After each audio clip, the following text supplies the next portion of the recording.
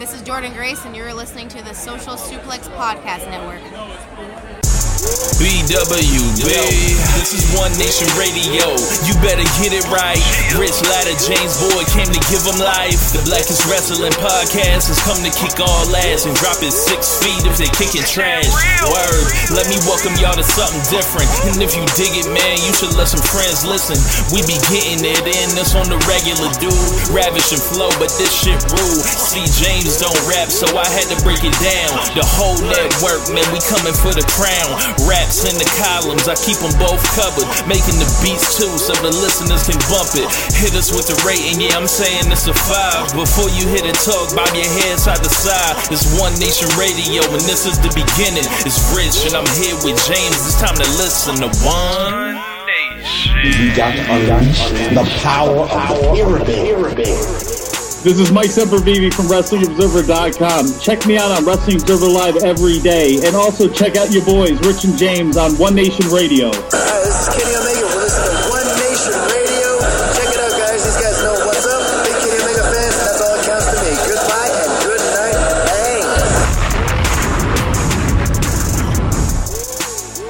Bang. Ladies and gentlemen, welcome to this week's edition of One Nation Radio. I'm James Boyd, here with me I have Rich Latta. What's going on, man? Chilling, man. Just sipping on a few beers and here on the Twitch, trying to be entertaining and get people to check us out. We're starting with double digits as we go on the air, so that's always encouraging.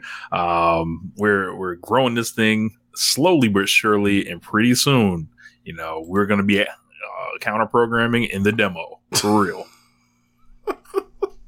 You know, we do this on Monday nights, so yeah. I'm sure that Vince McMahon is worried about us. I wonder how they're going to counter program us.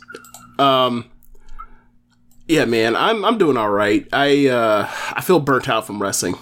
I just felt it while watching the Stardom show and just finished about 45 minutes to an hour ago. I feel it.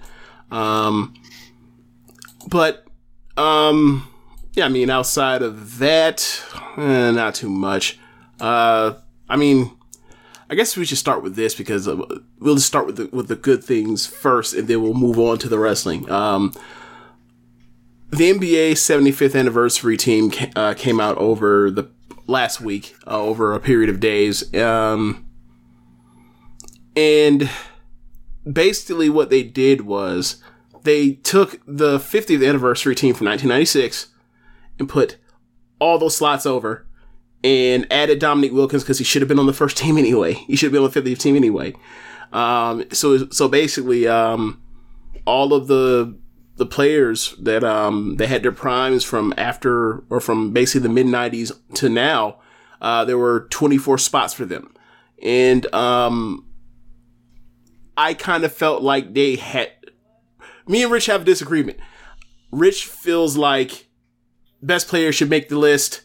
And I think that's a different list than the greatest players. I think it's built on your accomplishments and your domination in whatever era you played in relative to that era.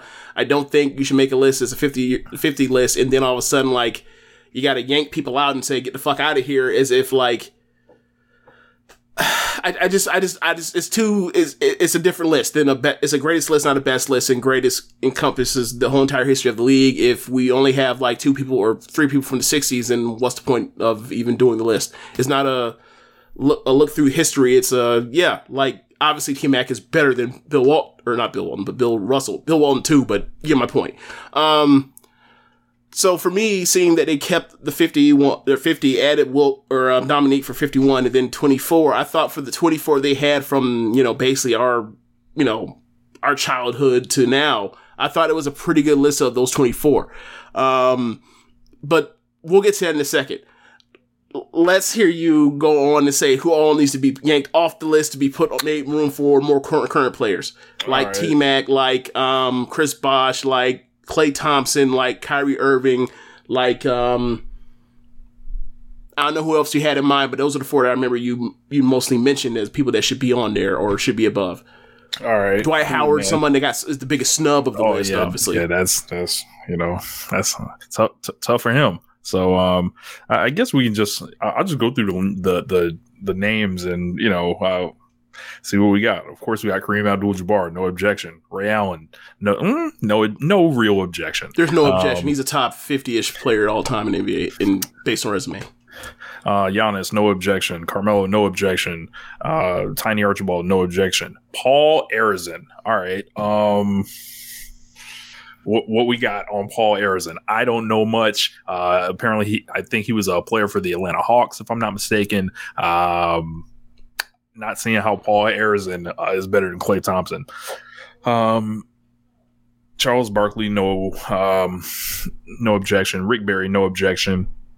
Baylor, same. Dave Bing can get the fuck off this list. He's a loser. He was just a dude that scored a bunch of points with a receding fro. So I really ain't got none for Dave Bing. I think he can go. Larry Bird, no objection. Kobe Bryant, no objection. Obviously, Wilt, no objection. Bob Cousy, he couldn't even dribble with his left hand, but I will go no objection. Dave Cowens, no objection. Hold on. I think we need to stop. Sir. I think, are you going to bring up the conversation I told you about my uncle from back in a couple years ago about how you said that like KG could not handle Dave Cowens? I was like, Dave Cowens used to like during the off season in Boston he was a taxi driver. No, KG, he could do nothing with fucking KG. And a lot of people think that he was really just like a guy that played really, really hard and didn't have much skill. And like, you compare him to like, Kareem and like the other guys, the other great centers of the 70s, and like Kareem used to whoop his ass. So like, I get why he was on the team. He was on 2 champions? I think he won an MVP as well. Yeah, he did win an MVP. So like, I'm not like, for me personally, like I don't have a problem if you say like, unless you're a Derrick Rose situation, if you win MVP, you're in. I have no problem with that. Yeah. All I know is about Dave Cowens is once he would have seen Pau Gasol, he would have called for the authorities. He would have seen Pau Gasol and be like, hold on, he's 7 foot tall, he doesn't back down, and he can score with his left or right hand. And face up on me. What do I do? Send the squad car. Should zap this alien. What's wrong with y'all? Oh man. Billy Cunningham, no real objection there. Steph Curry, of course, no objection. Anthony Davis, no objection. Dave DeBusschere. But here's the thing: there's a lot of people that think that this is too soon to put him on there. I think I kind of agree with that. I disagree. Like, if you are the second best player on a finals team, and you actually, he's been in the league for how long now? Almost 10 years, right? This is like year 9, I think. Okay, let's see. 13, 14, 15, 16, 17, 18, 19, 20, 21. This is year 9 for him. He's made like half a dozen first team All-NBAs. He's finished third place in MVP. He's had another top 5 finish in MVP. Like, he's a defensive player of the year contender in his prime, or when he's on the floor. He's the most skilled big man we've ever seen in the world. Like, for me, he's in. Like, if not for like a weird rebounding snafu at the end, like he's on that 42-point Bill Simmons playoff club for the year they won the title. It'd have been him and LeBron both in it. So for me, it's like, yeah, that guy's fucking awesome. That guy's been awesome. He was on a bad team for a long time. Yeah, I don't have a real issue with him on it. Like, here's the thing for me. If he's not going to be on it, then like it'll be like a Gary Payton situation where it's like, he's just going to be on the fucking next team. Put him on now. Like, maybe you don't think he's like the Shaq exception, where like right. Shaq just, first 3-4 in the beginning of year 4, he's already in. But like, he's going to make the 100 team. Right. Dave DeBusschere, 70s Nick. I'm sorry. Yeah, you got number 70s Nick except for Walt Frazier. You got Walt Frazier, you got Reed, you got him, you got Jerry Lucas, you got Earl Monroe. I'm sorry, I'm not putting that many of y'all in here if Klay Thompson can't get on the fucking list. And the way they've actually dominated the fucking decade, not just like won it twice and 4 years. And pretty much faded into irrelevance after that. So no, like Clyde Drexler. I don't know. Clyde's a lot. Clyde's better than Klay. Yeah, I'll say that he was on 2 finals teams as the best player, the MVP candidate one year, won a title later on. Doesn't excite me, but Tim Duncan, of course, no objection. Durant, no objection. Dr. J, no objection. Patrick Ewing, no objection. Walt Frazier, no objection. Kevin Garnett, no objection. George Gervin, no objection. Hal Greer, no objection. James Harden, no objection. John Havlicek, no objection. So I'm not just gonna bang on all the white guys here. John Havlicek was fucking raw in his day, and like John Havlicek. Yeah, Havlicek in West are like, nah, you say what you want to about that 60 shit or whatever else. They could have played in any era, especially Havlicek, because he was a dog defensively. Yeah. So Elvin Hayes, no objection. Allen Iverson, absolutely no objection. Right. And if anybody wants to talk that noise about it, like, it was funny. I saw a question on Twitter not too long ago. It was like, who's a player like you rooted against like a lot in your fandom or whatever while they were a player, but in their retirement, like you'll defend them, like you'll go to the end of the earth to defend them. And I was like, It's Allen Iverson for me. Like mine would be Duncan. Mine would be Duncan, but it wouldn't even be like after retirement. It was more like the 2011 through 2014 run for the Spurs is what did it for me. Like, that was more impressive for me than the stuff he was doing, like, in his prime, because, like, in his prime, I was comparing him to, like, Shaq and KG, and I was like, he doesn't come off the page to me like that when I watch him. And, like, he's always on the fucking floor falling and flopping and looking awkward when he's scoring points, and it looks like a fucking fluke when he scores. Like, that shot, like, the shot he made right before the Derek Fisher shot, I was like, get the fuck out of here. That shit is the luckiest shit in the world. He's on the fucking ground. Get the fuck out of here. I can't believe the Lakers lost this shit. Oh my God, Derek Fisher made that shot. Well, fuck you, Duncan. Like, you shouldn't have made that shit anyway. That's bullshit. Like, that's the kind of stuff you deal with Duncan over time or whatever. And then, like, the way he paced himself in the regular season compared to everybody else, I was kind of like, eh. But then, you know, like, that run that they all had from 2011 to 2014, like, and he's older, and he's, like, on a minute restriction, and, like, he just could sense the moment at times, whatever else, and, like, whenever you need him, like, except for that missed layup in Game 7, like, he was just unassailably great. Like, so, like, I turned around on him heavy, and I think you had influence on that, too. I was just like, I was in my head, like, nature versus nurture shit was like, all right, let's see this shit if he was out in fucking Minnesota and let KG be David Robinson, see how this shit goes. Like, I think a lot of that plays into it, like, whatever, it's a huge nature versus nurture thing, but anyway, whatever, he was great. So, yeah, that's someone I've definitely turned around on. So we got LeBron James, and, you know, I don't know about this one. Like, don't know about like the second greatest basketball player of all time being in the top 75. Yeah, I feel like I feel like we need to really, like, we could actually do a whole show, you know, just debating whether, you know, 74, 76, 77, where he should have really been. But, you know, for the sake of time, you know, we'll just move on. Yeah. Like, he's gonna, like, it was funny because Chris Paul over the week became the first player ever with like 20,000 points and 10,000 career assists ever, and I was like, oh yeah, LeBron's gonna be on that list in like in a couple years too. Like, his will be like 35,000 and 10,000. So he's finally slowed down, but still, like, he's still very fucking good. All right, who else was on the list? Magic Johnson, no objection. Yeah. Sam Jones, no objection. Michael Jordan, obviously no objection. Jason Kidd, no objection. Kawhi Leonard, no objection. Dame Lillard, I kind of object. I think he's borderline. I think you could put him on it. I think you could just as easily swap him for any of the group that we kind of mentioned before. Think so? Especially Dwight. Well, no, Dwight's someone that should absolutely be him, but like, we're talking about like bubble guys, like people were complaining about like Clay or Steph, or not Steph, but Clay or Kyrie. Like, he surpassed Kyrie in the last 5 years to where a point where like it was they were even. Kyrie had the advantage after he hit that shot in Game 7, and then like the last 5 years it's been all Lillard, and like out of Lillard and Clay and Kyrie, like, he's the only one that's ever gotten an MVP vote. Well, I'm sorry. I think Clay got one MVP vote ever, and Kyrie has never got any. And then, like, Lillard, he's placed top 5 a few times now. So I think like he's separating himself from that pack, in my opinion. But like I think the thing that holds, I think I would go, or in this particular place, Lillard, Clay, Kyrie. That's how I would have it. Right now, like we'll see how this goes going forward, but I feel like that's where I would have it right now.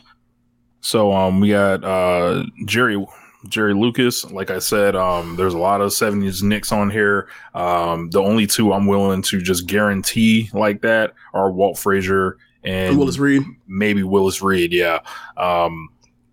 They everyone else I feel like is up for grabs. Like if you tell me Jerry Lucas was better than Dwight Howard, I'm like, I don't know, sir. Like, I'm sorry. I feel like if we like, I don't see how Jerry, like, I feel like Jerry Lucas is like Kevin Love, kind of like, and I don't see Kevin Love on this motherfucker, like, like because Jerry Lucas had a great deep 2 or whatever. I always remember like reading about that, and he was a great rebounder. But he ever have a 33 game? Not that I know of. Game. Not that I know of. Okay. You know. So Moses Malone, no objection. Yeah. Pete Maravich, bring his ass right here, boy. Pete Maravich is perhaps the most overrated player on this entire list.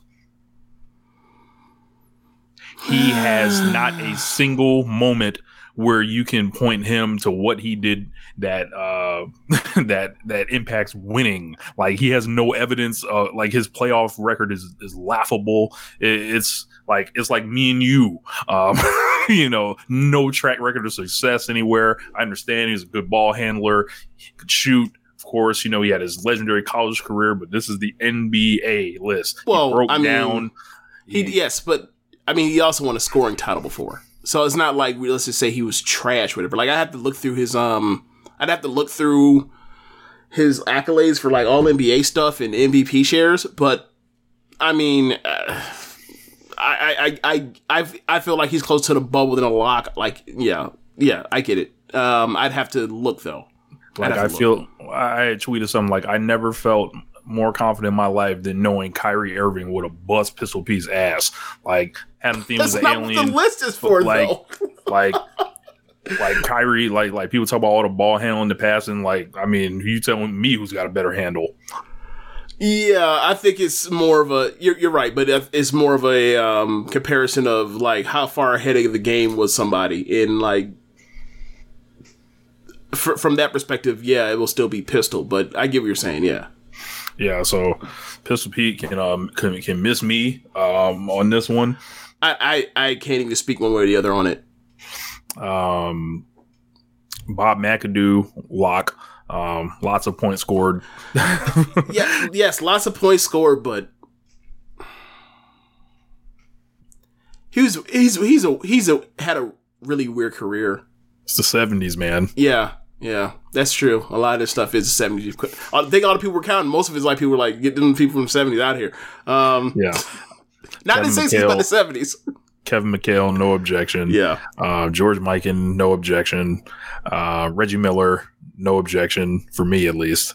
But I mean, I put Ray Clay and Reggie all in like the same final of like, they're all like top 50 players or whatever, or at least Clay will meet up with them at like that point at 50 about. Oh. Like Clay, that's the thing with Clay is like, when he said he's upset, he's not on there. It's like, you're only like 60% through your career. You lost your last 2 years of your career. Like, once we get this last third of his career, he's definitely going to be on here if he's healthy enough. But I don't feel comfortable putting him on here right now, though. But I feel comfortable to say that, like, is he going to be one of the 75 best basketballers of all time? Yeah, by the time his career's over, definitely. We've got also Earl Monroe. Like I said, them Knicks. Like, the only thing is Earl Monroe is like a cult figure, like a playground legend. You want to talk about? That's the same thing with Maravich too. Yeah, I think the thing that helps him is like he also has like he has the Knicks run and the Bullets run. Right. Yeah. Steve Nash, no objection. Dirk Nowitzki, no objection. Right. Hakeem Olajuwon, no objection. Right. Shaq, no objection. Right. Robert Parrish, no objection.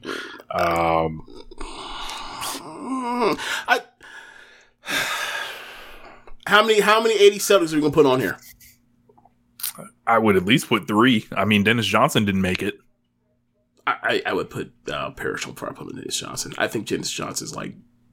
I'm sorry, Bill Simmons. I'm not hearing it. I'm just not. I like being the second or one of the 2 best 2A players in the NBA only means but so much. Because like offense means so much more than defense. I'm sorry. Chris Paul, no objection. Gary Payton, no objection. Bob Pettit, no objection. Paul Pierce, no objection. Scottie Pippen, no objection. Willis Reed, no objection. Oscar Robertson, no objection. David Robinson, no objection. Dennis Rodman, absolutely a fucking objection. Yeah, man. Like, there's too many people. There's too many people that are like. There are way too many people that are too comfortable in that, and like Michael Jordan wasn't like the fucking greatest, and therefore like, and then he also was with another guy that was like a top 5, top 6 NBA player at the time, and then they were in the diluted league and they wrecked shop. Like, I understand that they needed a rebounder and they lost because they didn't have Horace Grant, and then like they ended up getting Dennis Rodman, and then they end up 60 or 7 multiple times winning 60 or 70 games. I understand that. In a vacuum, if Dennis Rodman or someone like Draymond Green is ever the best basketball player in your team, you are a lottery team. You are not winning 25 games. You are picking. You're going to have more ping pong balls than all but maybe 1 or 2 teams all the time. And like, I cannot reconcile that in my mind when people put them as a top 70 person or whatever else, because they won a bunch of championships as like a super duper duper duper glue guy. Like, I'm sorry, like he's important, but he is not the heart of the team. He is not the person driving the fucking car. And that's not saying they were not great players. They were, but really better than T-Mac? Are you fucking serious? Yeah, man. I was gonna say like if Rodman's in, then Draymond needs to be on here, but they picked one, so. At least, I mean, okay. And then also you have the part where like, what happens when he's not like playing with like this super team of Lambeer and Microwave and Isaiah and Dumars, like what, or with Jordan and Kukoc and Scotty. Like, what happens when he's not in these perfect situations? Oh, 95 when he's basically like sabotaging David Robinson. Oh, Look, people forget that David Robinson, a hell of a man. Dealt with Dennis Rodman, right. Got rewarded with Tim Duncan. Right. If people add like, that's not a part of it. It's all the winning. It's like, nah, there's also like suicide scares, the craziest thing. And like, I'm not saying like making light of that, but I'm saying like, he was a roller coaster. And if he was not on the team that could absolutely handle him or however you want to call it, manage him and his nonsense to where he would try hard and not like self-destruct, he would blow up your fucking team. So it's like, 5 rings. Absolutely. What about when it's not the perfect situation? And a lot of these players, most of these players, never end up in the perfect situations. It just worked out for him. But like, if he never ends up on those Bulls team, they find a different rebounder in the offseason, they still win championships, and he's probably out the league before 99. Boy. Bill Russell, no objection. Right. Dolph Schayes, he gonna have to come see me on the carpet on this one. I'm sorry, Dolph Schayes from the Syracuse Gnats.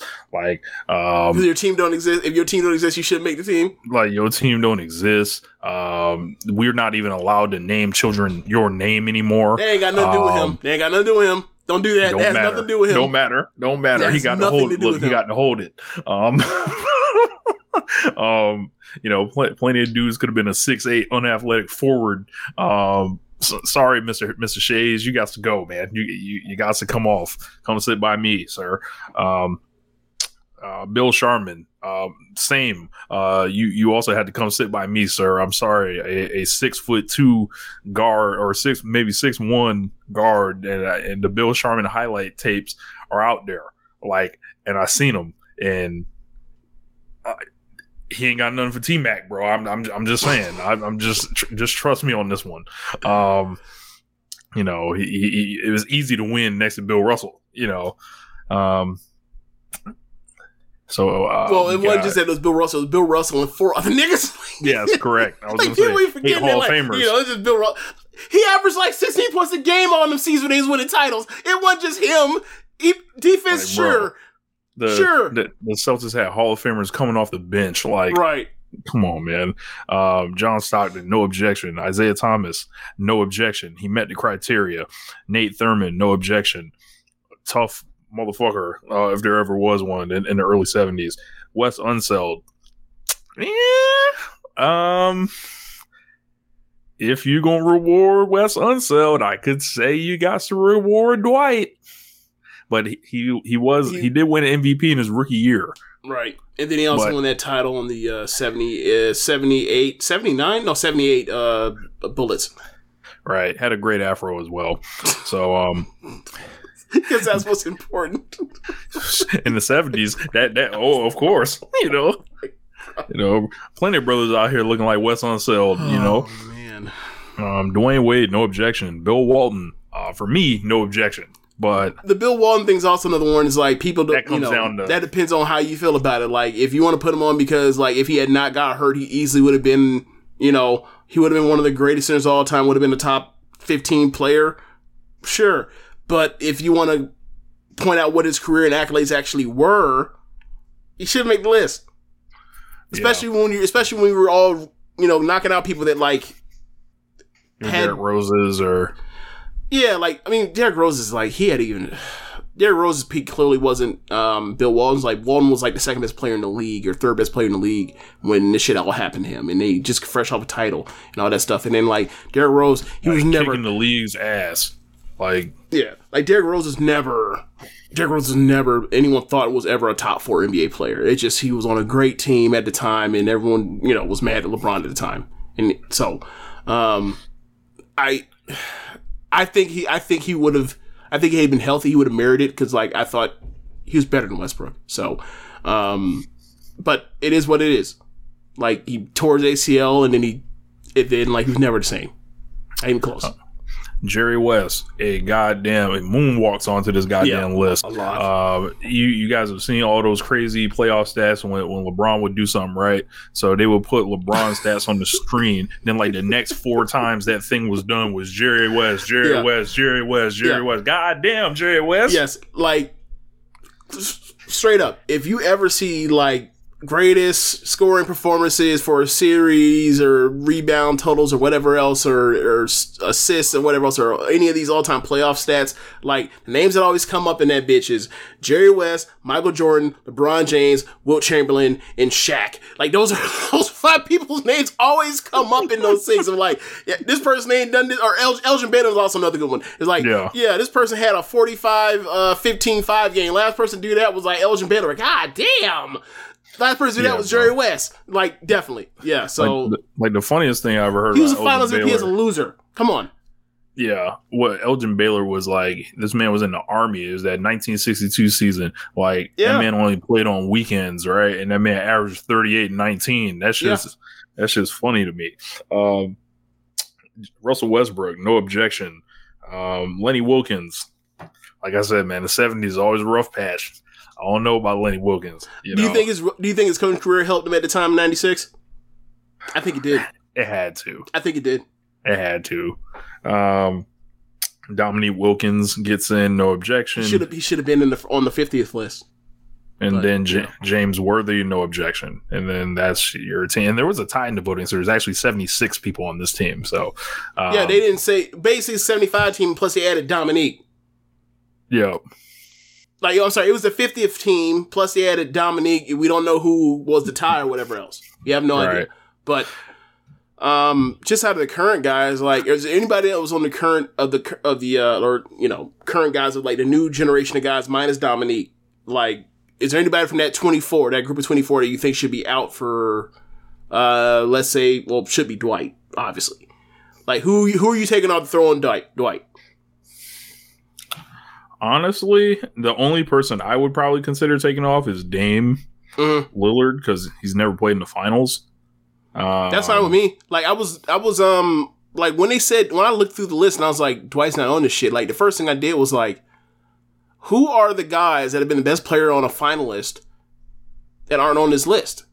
And like I went all the way off the top of my head all the way to 1980, and only three people. It's Dwight, it's Jimmy Butler, and it is Chauncey Billups. You can explain why you know what happened with Chauncey Billups and Jimmy Butler for that shit didn't work. Like, so, yeah, like Dwight is like the other guys. He should be on here. Like he first team NBA a few times. Obviously, he's the center position, but like that dude finished top 5 in MVP voting like 4 years straight. I don't think there's anybody that's ever has that on their resume that's not in this top 75. There's nobody else like that. Like we had like, and if he had retired after his back went out before he got traded to the Lakers, like that season where he had that David Robinson year when he was like 25. He would have felt bad. Yeah, he'd been 25. Like he retired, or he would have retired after having a 25 in, I think it's like 13 or 14 season. He retires after that. Like we're talking about how a tragic figure, how he lost his prime, blah, blah, blah. He's 20 something at the time, and I can't believe this all happened. They would have treated him like Bill Walton. But maybe to a lesser degree, he wasn't champion or whatever. I was getting my point. Like, he would have been the tragic figure. He would have been on this list easily. But because of the shit that happened in LA, and then, like, every single team, like he has no fans to ride for him. Well, yes, he has no fans to ride for him, and, like, the game changed on him. Like, obviously, the NBA game is not what it was a decade ago. And that hurt him. He was like the last dinosaur. But you can't act like this dude wasn't fucking awesome on both sides of the floor, or basically as a two-way player for a decade, basically. Or not a decade, let's say 8 years. It's 8 years, more 8 years. Yeah. But yeah, that'll wrap up our NBA 75 talk. In other news, we know what y'all came here for this week. I put it in the notes on the Twitch stream. Shouts out to the viewers who stuck with us all through the basketball. So we're growing the basketball listening audience on One Nation Radio. That has always kind of, that this is an essential part of the show over the years. But yeah, man, Charlotte Flair has created chaos. And apparently her and Becky Lynch, there was some went into disarray during one of their segments. Charlotte was very vocal in not wanting to do the segment. There's a lot of people weighing in on this, and there's a lot of like stories coming out in the aftermath of this. Charlotte is damn near descending into the Tyson zone, where I believe anything can get reported about her at this moment. Yeah, shouts out to MJ Does PR. We got Bruce in the chat with questions. We're gonna get to him. Yeah, man. What do you make of all this, man? The idea that she is isolating herself since her fiance has left the company or was released from the company does not surprise me. The stories that the locker room, in particular the women's locker room, is not comfortable with her or alienated by her does not surprise me. The part where she had complaints for whatever was happening on screen, and then she went rogue on it, it happened. I fucking saw it with my own two eyes, and that's the part I'm having I never imagined her to do something like that. Now the part, my favorite part is, and I said this to you earlier, is that like her story that she went to the back and that the belt slipped, like, and I have a picture of the still frame when she drops it, and like she pulls it out, and like the belt's clearly out of her hand and it's not in Becky's hand, which means what happened? She let the bitch go. She let the motherfucker go before Becky could actually get a hold of it.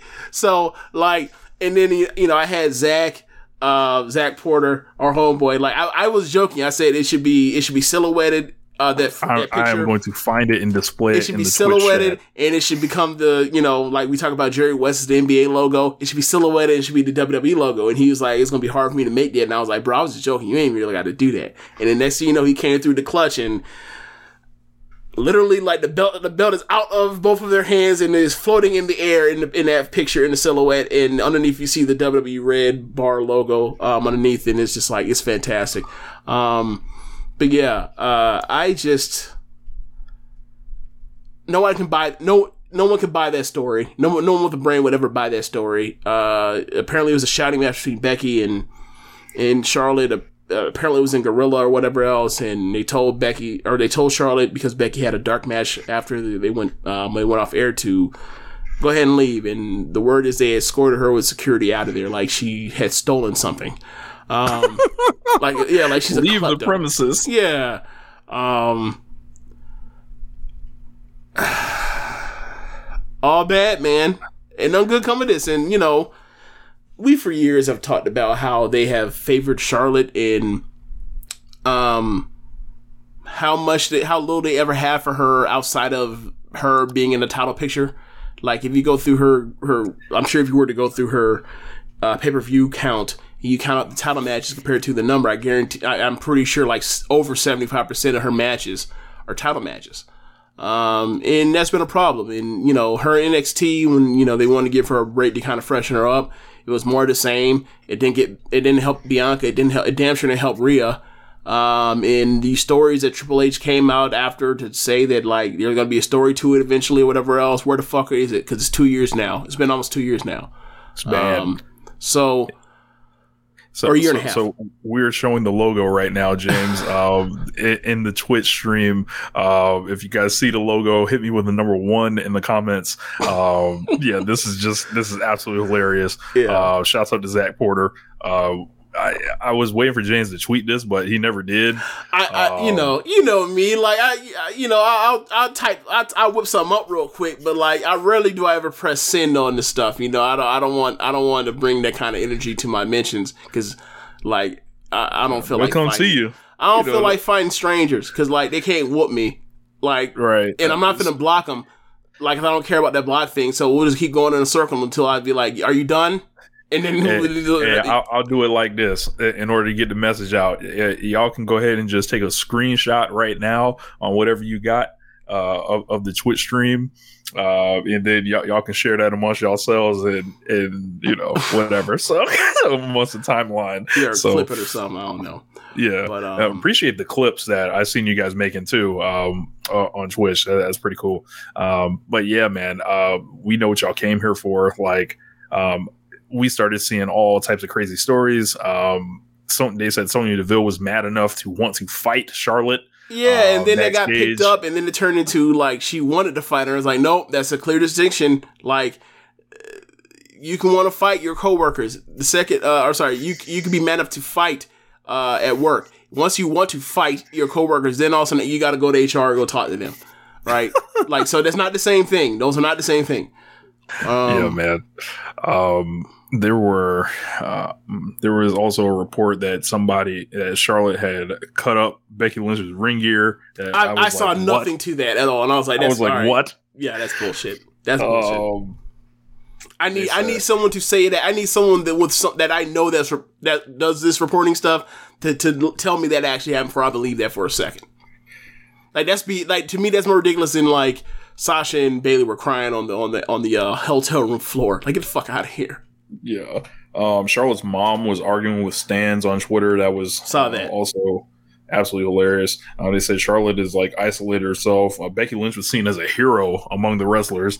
A lot of people were mentioning like the Nia Jax work shoot thing or whatever the fuck that happened on Raw a couple months back, and I was like, okay, like maybe, but like who the fuck's going to back for Nia? Right. We know how they feel about her having to wrestle her. Right. They joke about it. Supposedly, Charlotte has reportedly has people pushing for her to try to get out of her WWE contract. I would find that interesting. because obviously you would get, much like the Shield, a legacy act of the era pretty much broke up, don't exist, have to airbrush shit, like, which would be absolutely hilarious, seeing as everything they tried to put Charlotte in, that people told them don't do that, and then Charlotte busts off on the ass, and then they got to airbrush her out of being in the first ever women's main event. Well, I mean, they already lost that pretty much, like, once, like, as far as, like, they, you know, obviously the idea was to put both of them in the main event with Ronda Rousey, so they have 2 stars once Ronda leaves. Like, that went out the window when, like, you know, months later, like, Becky had to go have a child. Or not had to, but was pregnant and decided to, you know, have a child. So it's like, you already lost all the heat from that, from having 2 people in that main event any damn way. And then, like, it also didn't make the match better. So, and you told a stupid story that cooled off the enthusiasm for whatever match they were going to have at WrestleMania. So it was like, that was a disaster through and through by adding Charlotte all the way through. My pick was always Sasha. That would be the one that would basically, of them four, that would get mad enough to want to go somewhere. But the Charlotte stuff, it doesn't shock me because, I mean, look who she probably has advising her. Like, everyone, I would imagine. Well, like, I mean, her dad's advising her, who was a fucking, you know, a star wrestler in the 70s, 80s. So what do you think he's going to tell her? Yeah. You gotta protect your spot. They're always gonna come and get you. And then look what happens to Bianca and Rhea in NXT. Yeah, so, like, I mean, obviously we're doing wild speculation of what was told, whatever's not there, we don't know. But it's like, look at what is in her life. Look at what has happened. And, like, she is clearly someone that the company early on said this is going to be one of our signature people. And there's no shame in that. She's clearly talented enough for that spot. The problem was there were 4 people that were clearly talented enough for that spot. They want her first, and they never let go. And that went to the other 3. You know, had to go be sent off to try to figure things out on the way. And at least 2 of them became bigger stars because of it. But they kept pushing Charlotte, and, like, 2 of them surpassed her, even though she was the plan all along. And, like, there's a lot of, like, Randy Orton, John Cena-ish type vibes between Becky and Charlotte. Yeah, man. Let's go to a couple of these questions I got in the comments. So Bruce says, is Charlotte now more toxic than Tessa? I would say no and hell no on that, because Tessa is on some, like, there was reports that someone may have been angry enough to want to fight Charlotte. We know people actually would want to fight Tessa Blanchard. We've seen it on camera. Locker room. Correct. James, if I don't know if everyone knows what you're speaking of, so would you fill everyone in on that? Yeah, so after the Tessa story came out, last year during the, like, you know, the middle of quarantining and whatever else, when Alex and Kay, you know, pointed out the La Rosa Nega story where Tessa, back 2017 on a Stardom tour, spit on La Rosa Negra and called her a nigga. So there's that. And that's the main thing that's keeping her out of wherever she tried to go on, aside from Impact, like, ever since 2017. And there's also a story of her storming in a performance center, like, Mae Young Classic. Yeah, that, like, something like with Ricochet, like, I forgot what happened, but yeah, she's not, like, around those parts either. Yeah. So as that all happens, Faye Jackson, the one and only, pointed out that she was at a Northeast Independent Women's Wrestling Company or promotion, a show for that. I forgot what it was called. And he said, I remember that one time when Tessa got herself into a shoot in the middle of a match. And then everybody's like, wait, what? Who? What happened? Da, da, da. And then that promotion, I found out the promotion, I type it up, find it on the Cage Match, look on it because they have a bunch of YouTube stuff. They got everything except for that particular show or that particular match on that show. And then next thing you know, about an hour or 2 later, it magically gets uploaded. And it's a what battle about that? Right. It's a battle royal. and it was her and Deonna Purrazzo that had got into it. Like, they were having a chop exchange, and Deonna replied with a chop to one of Tessa's chops, and you could see Tessa like blow her stack, and then they start trading legit elbows at each other like fucking morons, and then it broke down into them actually fighting. Got broke up a little bit, and then like they continued on with the match or whatever else. And then like they had one other exchange in the match, and then like one of them got thrown out, but it was actually a physical exchange again the second time around. So like that was the extent of it. But like, yeah, like she's shooting in fucking indies.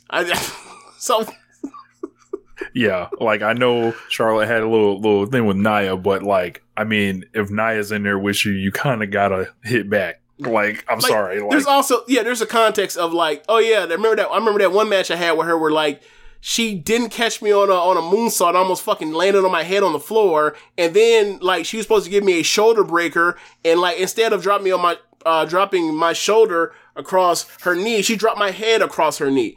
So yeah, once you know. So there's also other. You're not gonna hurt me again. There's other stories that came out with it. There was something that Charlotte wanted to put over Bianca last week, supposedly, but the only person that came from was Alex McCarthy, who is in some circles known as Charlotte's house organ. I've also heard that people say they refuted that. Yeah, exactly. Okay, like there's nobody that like reported that or corroborated that. So in light of all the crazy Charlotte stories that came out, I went earlier on Twitter looking for you guys' Charlotte stories. So I had sent a tweet out. I said, give me your best Charlotte Flair stories in the replies. I will read them off on One Nation Radio tonight. We will crown a winner, James. I've just decided that. So I put an example out there like, reportedly, Charlotte is selling dope in each city, transferring it via the production trucks. Like, that was my example. I'm not in the competition, but I just wanted to get my joke off. So we'll start all the way in Australia. What's up to my man Joe? He said, reports that Charlotte saw a basketball backstage. She walked over to it, wrote her name on it, and went home. This is the day Charlotte took her ball and went home. Dylan, Delstar X on Twitter. He says, allegedly, the beef from Becky and Charlotte stems from stems from Charlotte telling Vince that the wrestlers wanted to unionize. That's funny. So, up next, from Dan Coffin. What's up, Dan? He says, hearing this from his trusted source, Ralph Wiggum, and he put a Simpsons meme in here. He says, Andrade and Charlotte were in the closet making babies, and I saw one of the babies, and it looked at me. Oh, God. Also from Dan, reports coming out that Charlotte tried to hug Vince McMahon, resulting in a 60-day suspension. That's a good one. She wouldn't have got suspended for hugging. The JML. Reports say that when Charlotte got backstage, she took her robe and shoes off and challenged the entire women's locker room to fight, similarly in a way that Ed Orgeron did to his players when he was the coach of Ole Miss. Wait. You know the story with Ed Orgeron in that, right?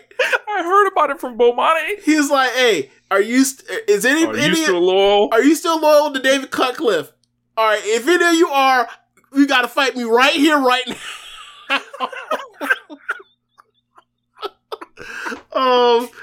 That's a good one. Like, that was a great one.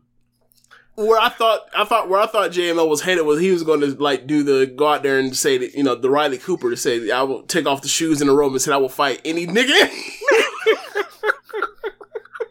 So that's where I thought he was headed, but that's still good too.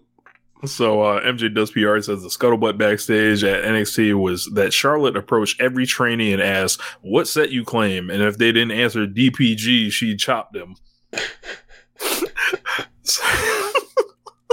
So I got one from someone named @DestroyFusion. Said all reports point to Charlotte Flair being responsible for a prank, calling a dozen birthday clowns to show up in Tessa Blanchard's house on Sunday. So Muzza actually submitted someone else. Hearing reports from Adam Piketty, he says, hearing reports that Charlotte Flair called Becky's mom a slag and she's no longer invited to her birthday party. You can't just be throwing the UK lingo in here and expect me to know what it means. I mean, what do you ain't even gotta know what a slag is to imagine what a slag is. Come on, that sounds like horrendous. Yes, very bad. Yeah. That sounds like fighting words. It do.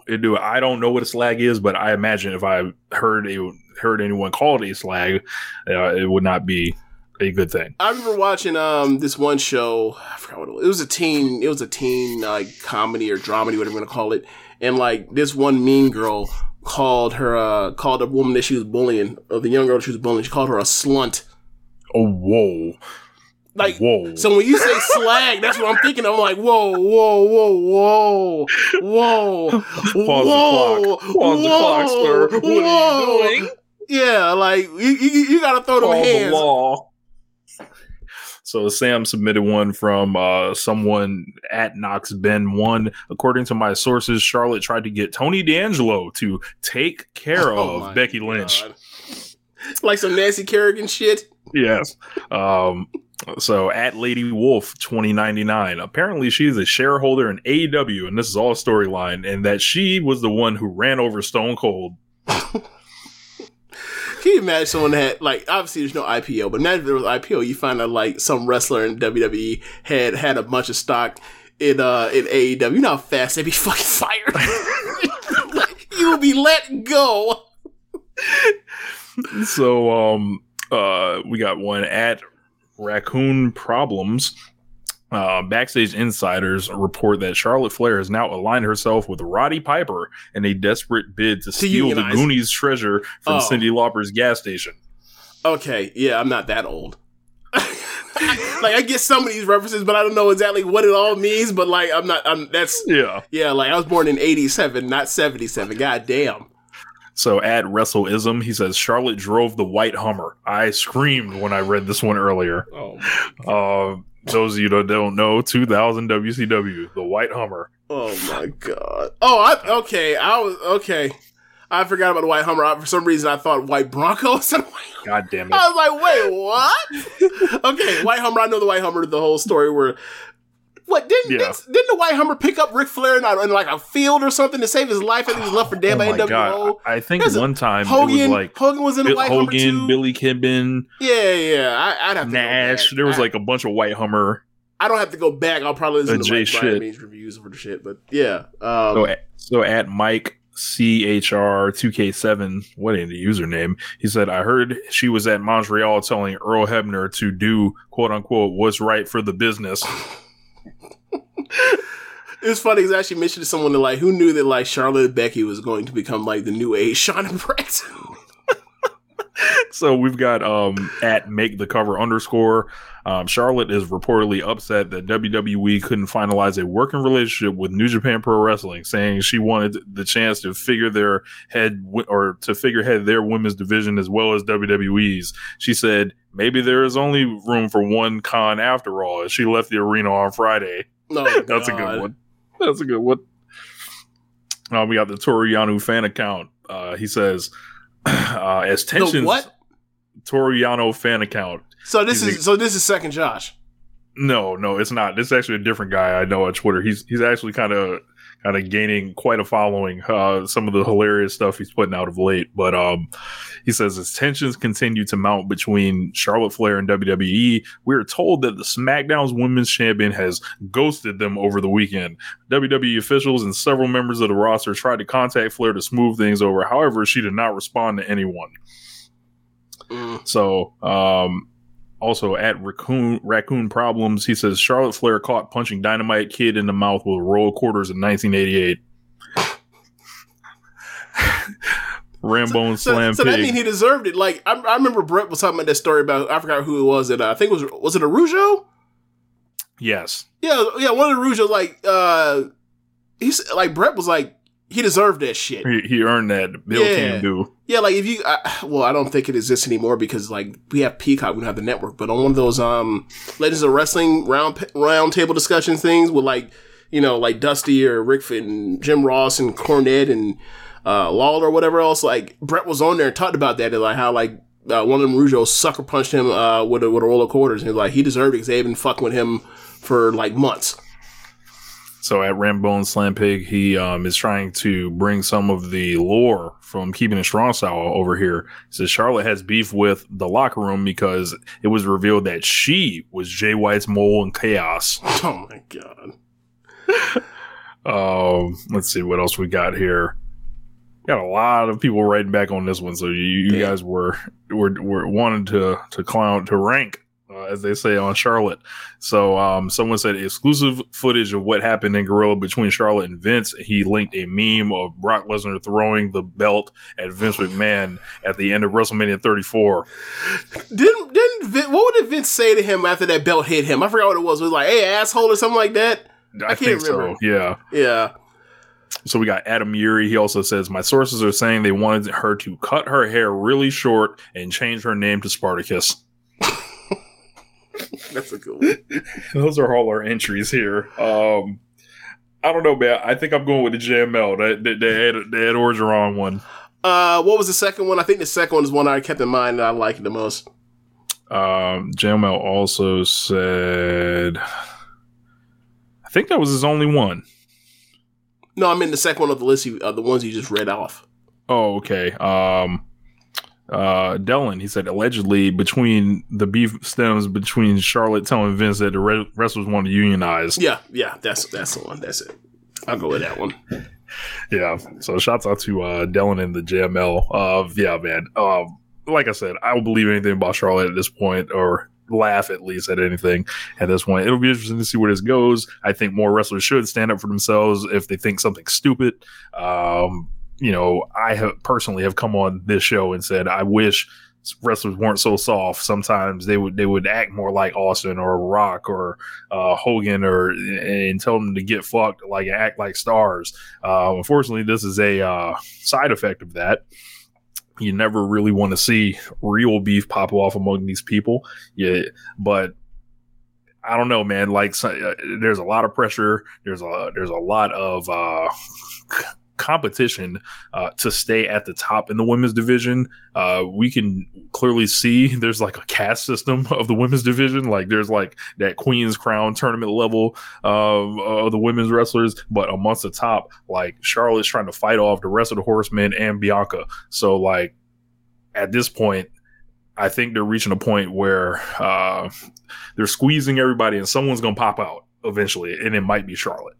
So she's, for me, it looks like she wants to stay. Like, and she's like, overprotective. She's prideful over work. And, but for me, it would be shocking if she was the one that I always said there is room for one big person, like there's one big woman jump that's going to come in this thing. And it could be Charlotte. Yeah. I mean, it's just so hard to think. Like, for me, I think it would be a breath of fresh air for her to be outside of WWE where she's not being babied and protected and whatever else. And, like, she can have some actual input on what she actually does as opposed to, like, the only thing interesting about her is the fact that she's holding a belt, like, 10 months out of the year, every year. So, from that perspective, I think it would be a new lease on life for her. And also, I think, given how poorly they booked the women's divisions on the main roster, like, or in all of WWE ever since he put the belt on Raquel Gonzalez, I think that, like, you look at what she could possibly do in AEW if she were to get out, or because we obviously don't know if and when, but you look at the program she would have lined up in theory, and like I can tell you that's more interesting than like her versus Becky Part 19 coming to Survivor Series, in my opinion. They did that to death. And they're saying like the big thing they're going for is doing Sasha and Charlotte. And I'm just like, I saw all of that in 2015 and 16. I don't think they have anything else to surprise or shock us with that we haven't seen before with him. So especially with the current booking regime, like which would, we know all the stories they would do with it. So yeah, for me, it's just like, I really there's nothing really else for her to do except for take on the younger newer acts. But like, there's look what she's already kneecapped before they even got a chance to get to the main roster. Like, if you were to say who would be the two that you want to see, like most, like Bianca's made it. She's already a star. She's already main person in WWE. But like, the person left would be Rhea. I never want to see Rhea and Charlotte wrestle again. Yeah, they've been nothing but bad kind of for each other. Oh yeah, Bruce or MJ does PR. He says, "Did you guys see that Renee Paquette interview with Ariel Helwani? She told an outrageous story about Vince screaming in the microphones about the yeah. I've heard that story before, but I didn't know that it was her, and I didn't know it was that recent." Bad, man. Like, I listened to her describe it. It was like she got transported back to this awful time in her life, and it was like there so much like of the power dynamics. Like, I started thinking about, and like he was just yelling at this woman to just like look in the camera and acknowledge that like he or she hears him because she said the Gypsy King Tyson Fury instead of the lineal champion. Yeah, like and he goes off on his tirade saying, "You fucking ruined it." Here, check this out, Vince. Take your old ass back out in front of the screen and be commentary again. If missing one phrase or one descriptor instead of the other descriptor ruins the whole fucking thing, then clearly you have written a poor show. Yes. It was bad. And she like, and you think about the way Renee was kind of beloved in her role as like this Okerlund like figure. Mm-hmm. Like, I think we can all agree that the commentary didn't work out as well as like some would have hoped. Yeah, because they miscast her at the beginning. Like, she was in NXT. When she was in NXT, she was mostly being the play-by-play person. And they brought her in, and because Cole's there, they made her the face color against Graves. That's a kneecapping role in itself. Yeah. So, they they talk about how they're training training the wrestlers for success and training the on-screen talent for success, whatever else. And then, like, they get up to the main roster and then they get asked to do something that they weren't being trained for. And then they wonder why the shit doesn't work swimmingly well. And then they make changes. Yeah. But yeah, man, I don't really have much more on the Charlotte stuff. I guess we can talk about AEW from like Rampage and Dynamite. Rampage had 3 big matches on there. The main event was Pac and Andrade. A hell of a match. Just a match. It was just like, good God, I'd love to see them wrestle like 1,000,000 times. Like, but I know they're not going to fight 1,000,000 times, but I wouldn't mind if they did. It was just a lot of cool spots, creative finish, I thought. And it was, another reminder, who we dealing with here. Yeah. That's the best match I've seen out of Andrade since like that first SmackDown match with, in 2018 with Ray. Like, I think it's like February of 2018. Where like, I love that match. So I thought it was like one of the best WWE TV matches ever. Like, this was like a notch better than that, from that perspective. Maybe not as far as like the insane moves, but like just the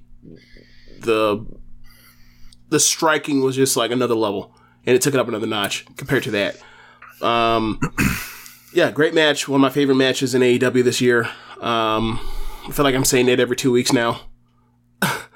Between the Danielson match, the Danielson Omega match, the Suzuki match, the cage match, ladder match.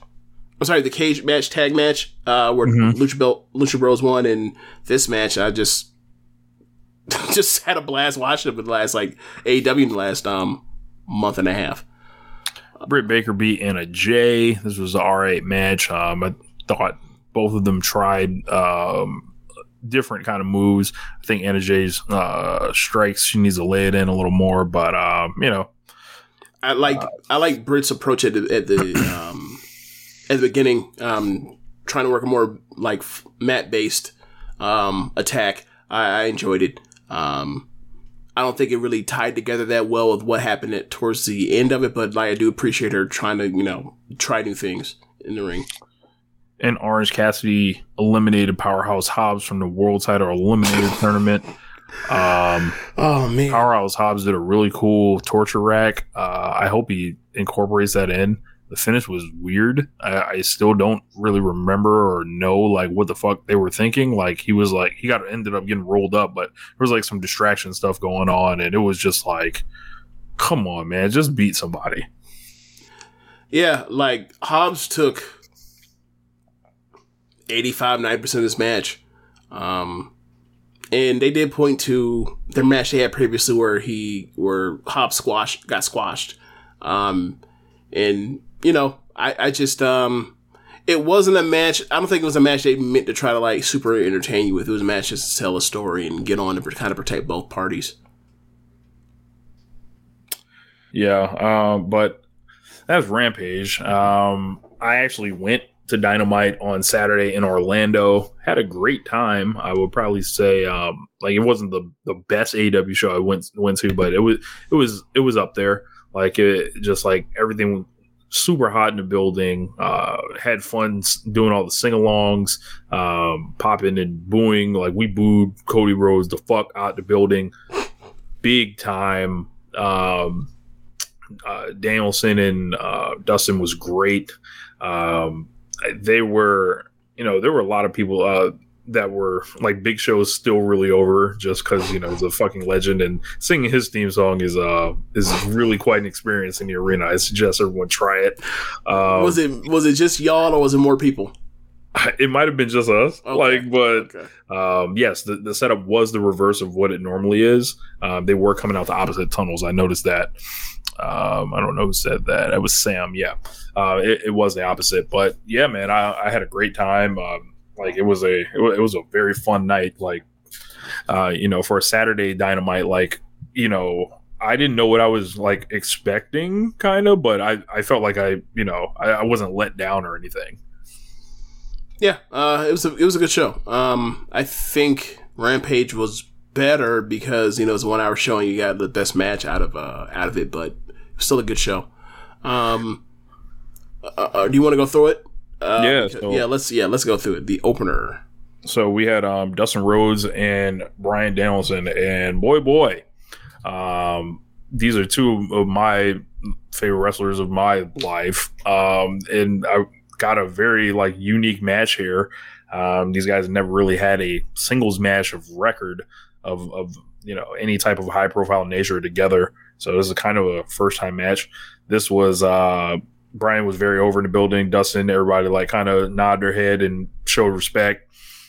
And then they had this nice, cool match, where where Bryan Danielson was not an underdog, as I keep coming on this show every week and saying he's not an underdog. He's coming to fight you, kick the shit out of you, and then he broke out another way to win matches here. Yeah, he ended up hitting a guillotine or locking in a guillotine with the which is his old move from his ROH days. Yeah, I love this match. And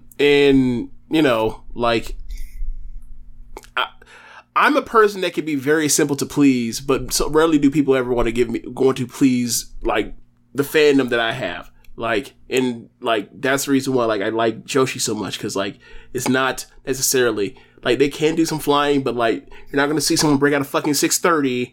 The only person I ever seen hit a Phoenix Splash or a Red Arrow was Hazuki and Saya Kamitani.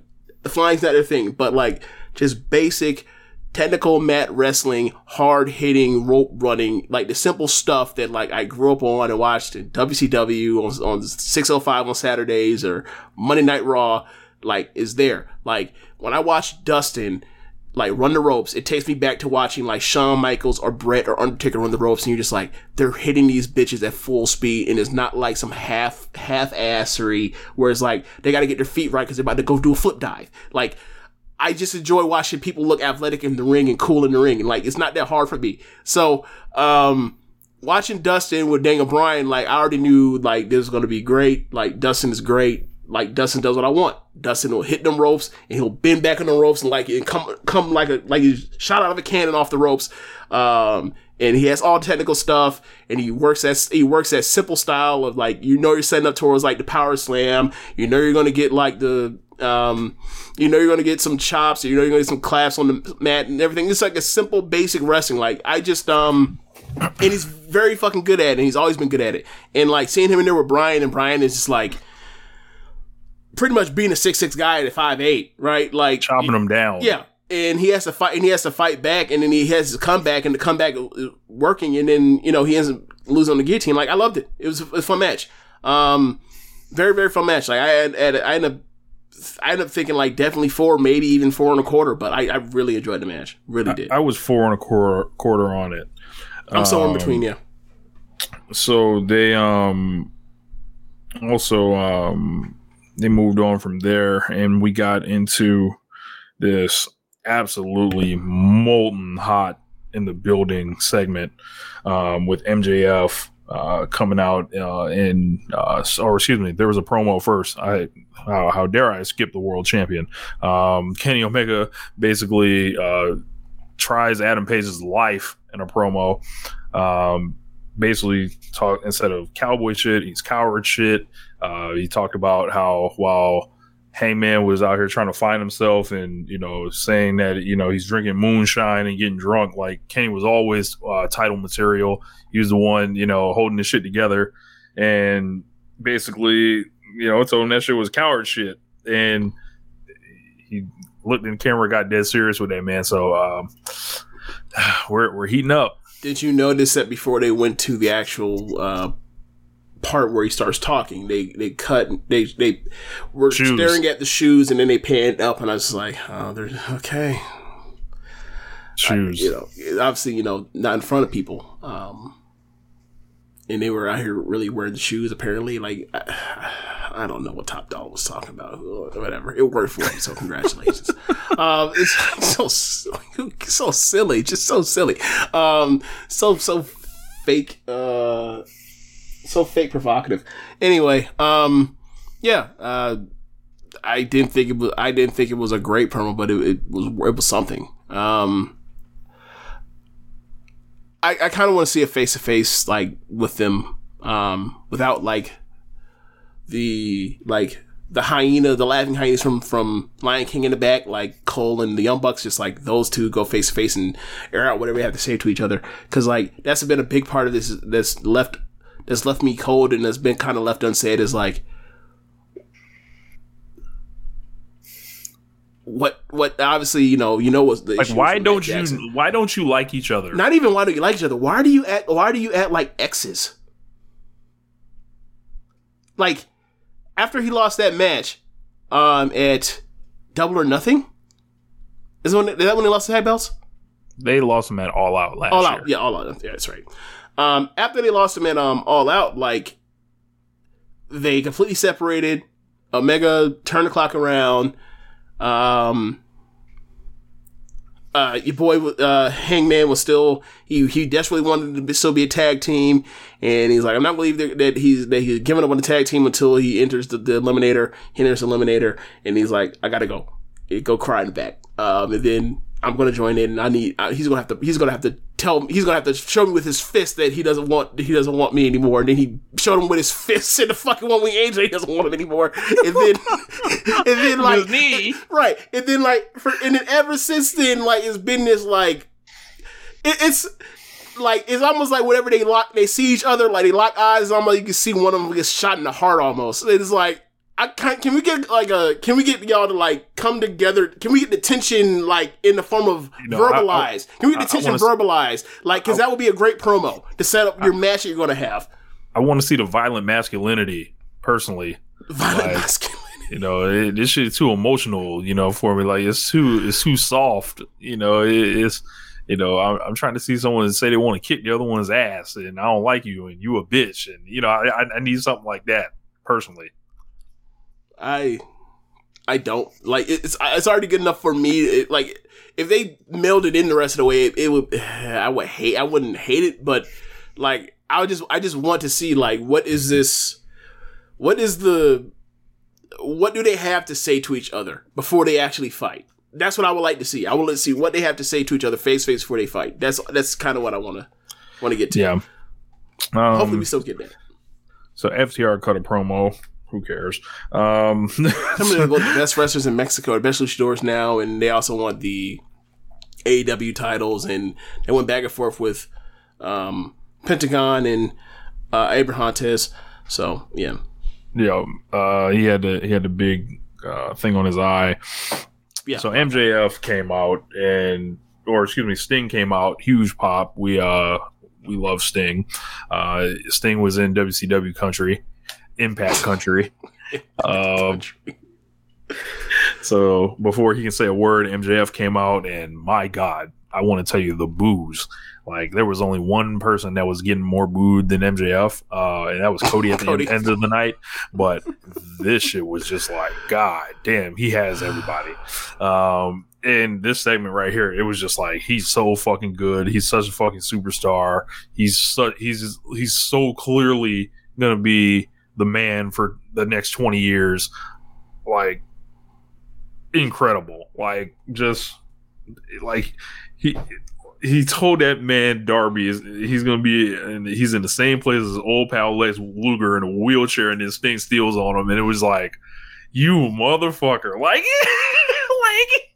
Like just, you know, he told people in Orlando that they settled their problems with gun violence and incest, and I just howled. I popped for that line too. Yeah, man. Like MJF's the best, man. He's the best. People gotta get used to it. You know, I don't care if you don't like it, but get used to it. And they whooped Sting's ass. Yes. They whooped his ass. Spears came to help out MJF with a chair shot. Sting no-sold the chair shot, and then Wardlow had to actually stop Sting. So I thought it was a nice touch.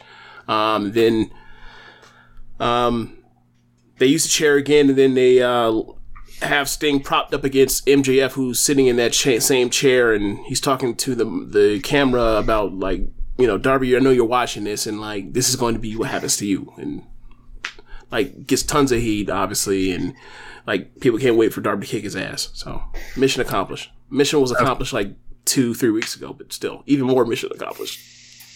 So Britt cuts a promo on Ty Conti, says that she's been out here showing her ass a lot, and she vows to beat it when they meet at Full Gear. So Britt Baker and Ty Conti. So and also they revealed the bracket for the TBS women's tournament, which led to the next match on this show. So there were 4 buys. The top 4 ranked women got buys, and then the rest of the people had to qualify to get into the next round. Yeah. One of the qualifying matches was Ruby Soho versus Penelope Ford. Ruby Soho was very over. We had fun singing the song. I learned that Zach hates the Ruby Soho song. You just learned that? He's been saying it since day one. Yeah, I was sitting next to him, and then he just talked about how much he hated. He also hated Cult of Personality too, which I didn't. Yeah. I was baffled by. I ain't got nothing for him on that one. I was like, what? Zach. See, so Zach, he doesn't like. Not only does he not like the Ruby Soho song, he doesn't like Rancid. Period. And like for me, it's like, okay, like this is the only Rancid song I think I've ever heard, so I don't care. So this was a alright match. It wasn't offensive or anything, but it was longer than most of the matches in the Queen's Crown tournament, which I saw a lot of people posting about and saying, like, I think this went like 8.5 minutes, and it was like, yo, you get like 4 Queen's Crown matches in this bitch. I believe the entire first round was shorter than the match. Yeah. Ruby ended up getting the win. She on a roll up distraction from the bunny. I think the bunny was out there, so acknowledge the bunny. The bunny went to throw in the brass knucks. The ref saw the brass knuck. Rick Knox, of all people, was observant to cheating on the outside of all things. You know, the fucking Keystone Cop. He and then she ends up winning with the O'Connor roll. So Yeah. So Ruby won. So like, I need to find a copy of the bracket. But did you see the bracket, James? I don't remember it, so I can't help you. Sorry. Okay. We will come back to it at some point. Up next, we had Bobby Fish versus Anthony Green. This was a short squash. Had fun singing Bobby Fish's theme song. You know the words to it? Just one part like that. I'll give you a reason. And we were like, whoa. So I didn't know the rest or anything like that. But I'm gonna keep it a buck with you. People were happy that like he's using the Red Dragon theme song, and I hear it and I'm just like, y'all couldn't pick nothing better than this. this shit sounds that shit don't move me at all. Like, it's okay, that's like funny. Whatever. Like this shit ain't better than the Undisputed music. Are you kidding me? So Anthony Green got to do one move that was cool off the top rope, and then he essentially got ate up and beat. And then Fish, it's dead obvious what's about to happen. I'm like, what the fuck is going on? And then he jumps on him after the match, keeps whooping his ass. Then CM Punk comes out and saves Anthony Green. I'm like, well, why the fuck didn't you come out and save Sting, CM Punk? But whatever. We can save Anthony Green, but not Sting. So they set up Bobby Fish and CM Punk. So Bobby Fish continues the Dream Match tour. The charity. Okay, you gotta stop. There is no such thing as Bobby Fish sick. You know, is something going on? Rich. Like, is Bobby Fish owed money? Rich, there is no such thing as a Bobby Fish dream match. Ain't nobody, except for what the matches that Bobby Fish dreams of. Nobody's like, you know what? I can't wait to. Or let me phrase it. There is not a large sect of people that are dreaming for Bobby Fish to wrestle Wrestler X. That is not a thing. So Thank I don't you, know. Dylan. The Make-A-Wish match tour. Thank you. Look, so this is a thing. Like you went off on this morning, and I was kind of like, I don't see how this is any different from like the other times they'll have somebody in here for like a month or two, like almost nonstop. So I didn't care. And plus, like, all the matches have been good. So it's like, I don't. Whatever, like any setup as a person, like he's gonna win like one or two matches to then go lose to Stars, and like so he has credibility as he beat other people underneath, he can't beat people on top, and for me, like that's perfectly fine, and like I'd rather him like take these L's than like Dante Martin take these L's. Dante Martin like needs to be having matches where like he's blowing the roof off and then he loses, and then you think, wow, that dude's special. Like Bobby Fish not having a match where you think, wow, that dude's special. You might think that, wow, that dude's good, but not special. So for me, it's like, I don't think him taking quote unquote, TV time from anyone else is to a detriment. It's to like boost the stats for the Stars. Yeah. I'm just tired of seeing them. Like it's just so concentrated and focused over the last like 3 weeks. Like you get Sammy, Bryan, and then Punk, and I'm like, well, what the fuck? Like can we mix no one else in here? It's not gonna be like this. It's not gonna be like this a month from now. So that's why I'm not worried about it. Like he's not going to be on TV 3 out of 4 weeks in matches. He's not. Like we see all the people in the women's division, like Thunder Rosa, like just scraping for TV time, like something like you. But we just gotta keep booking this grandfather. Like what are we doing? Like so, I do have the brackets now. Okay. Okay, so the TBS Women's Championship Tournament, the top half of the bracket, at the top, the first bye is Thunder Rosa. The second bye is Jade Cargill. The winner of Anna Jay versus Jamie Hayter will face Thunder Rosa. The winner of the Bunny and Red Velvet will face Jade Cargill. The bottom half of the bracket, the furthest down is Kris Statlander with a bye, and the other bye is Nyla Rose. Penelope Ford it'll be Ruby Soho because she beat Penelope Ford. She will then be taking on Statlander in the next round, and then you will get Sheeta versus Deeb in the battle over that 50-win trophy. The winner of that will take on Nyla Rose in the next round. gotta say, I'm into the tournament. When I saw the bracket, I was like, this makes all the sense in the world. It's like you imported your rivalries kind of in those qualifying matches. You made use of your rankings, and it's like everyone that's in there, you know, aside from Ty Conti, who's actually going to face the champion, it's like, all right, we could see any one of them almost win. Like as far as like, you know, you start looking at Thunder, Jade, Statlander, maybe even Ruby Soho. Any of them, I think, you know, I don't know where the winner's coming from. And AEW does a good job in their tournaments sometimes, especially the last women's tournament they booked, the Women's World Title Eliminator one on YouTube. They were taking you, like, Ryo Mizunami won that. I didn't expect that. So it was like, you know, you never quite know where you're going. So I think it's going to be booked pretty well. And we'll probably get some good matches out of it. I think it's going to kick the shit out of the Queen's Crown tournament. I didn't watch a minute of the Queen's Crown tournament. Oh, yeah, they didn't have a chance to have good matches. So, yeah. Obviously, I don't know if there'll be anything in this tournament aside from maybe Serena Deeb versus Shida that will be better than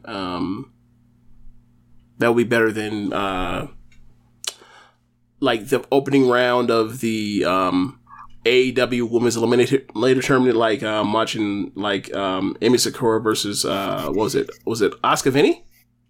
I think it was yes. Yeah, like I don't think there'll be anything as good as that necessarily, but like it'll be a good tournament, I imagine. And as you mentioned, they have stuff all like whoever wins between they're just built-in rivalries and just off of the buys. Like whoever wins between whoever like Nyla faces is going to be like just a built-in thing. So it's going to be interesting. And then like, you know, they already have like people that have buys like have smoke with each other. Like, you know, Statlander and Nyla have smoke from 2020. Jade and Nyla, you know, Nyla threw out Jade in the Battle Royal a few weeks ago. So yeah.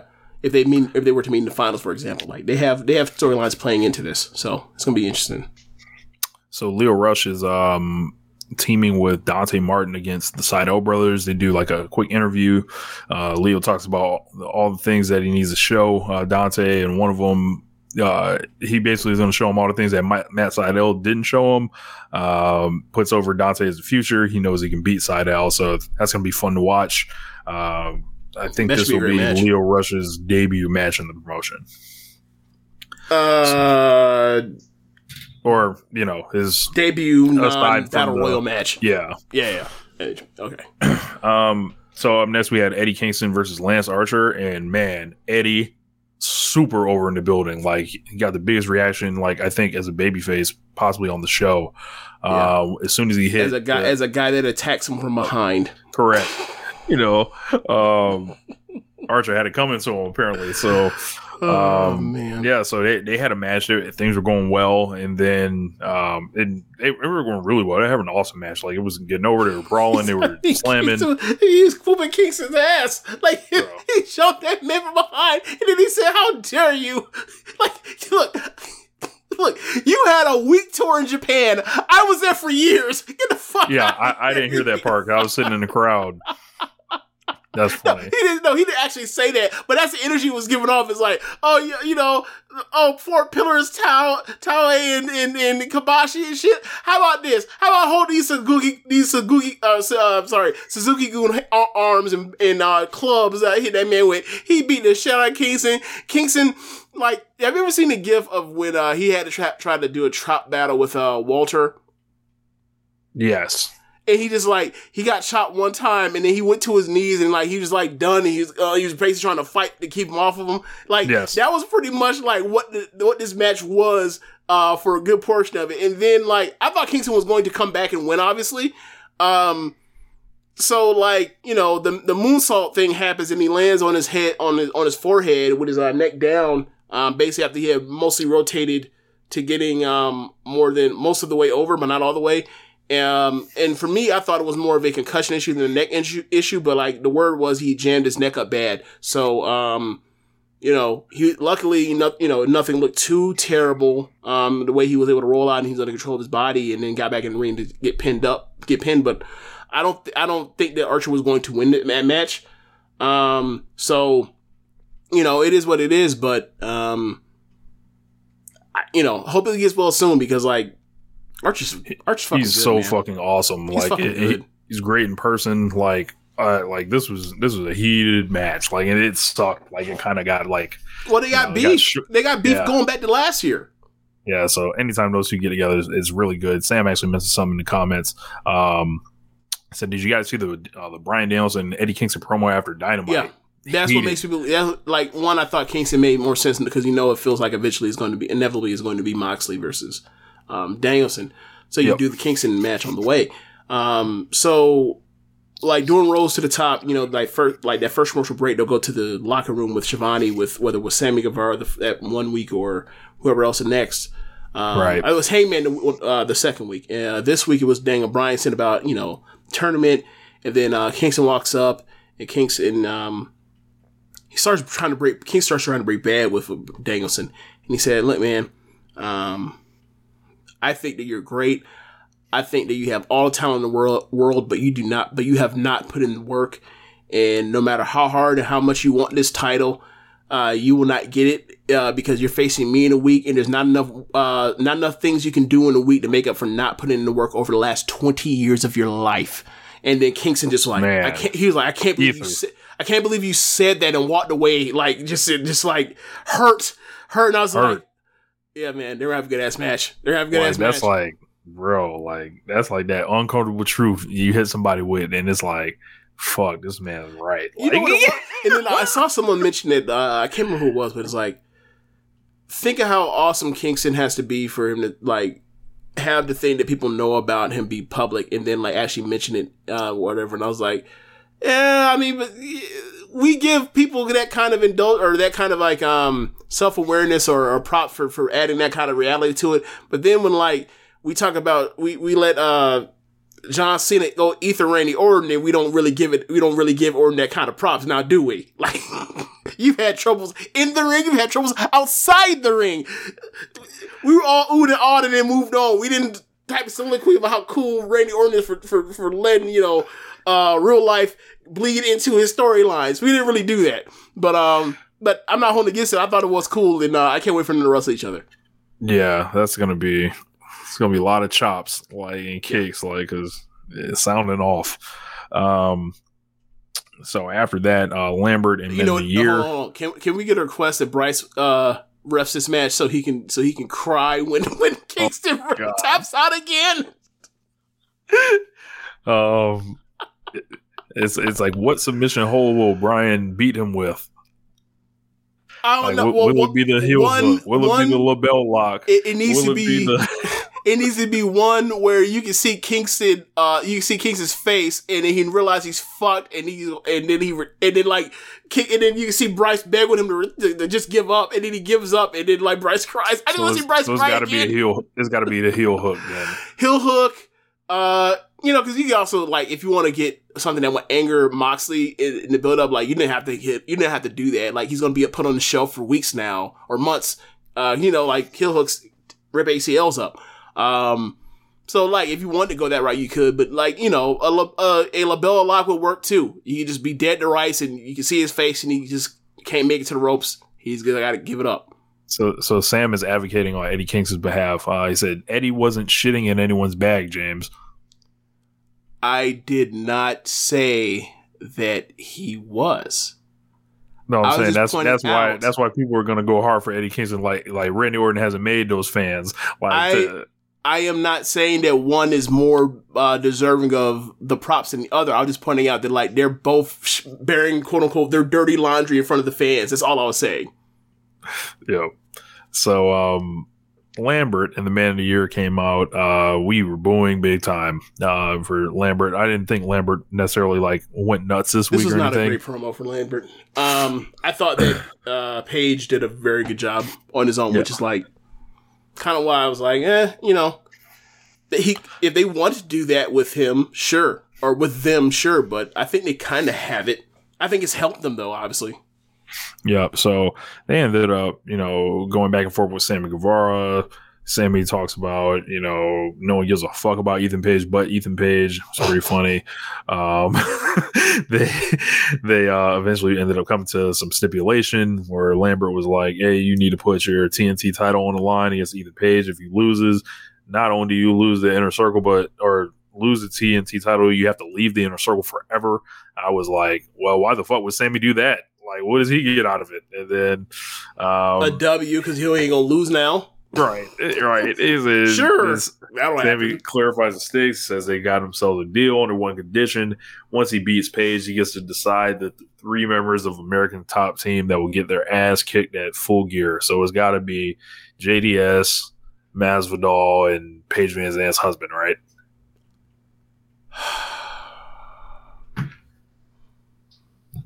Actually, it might be Lambert. Is Men of the Year included in American Top Team or no? Or no, it's going to be Men of the Year no matter what. And then 3 more people. Three more. I think they're going to pick Lambert. That makes sense.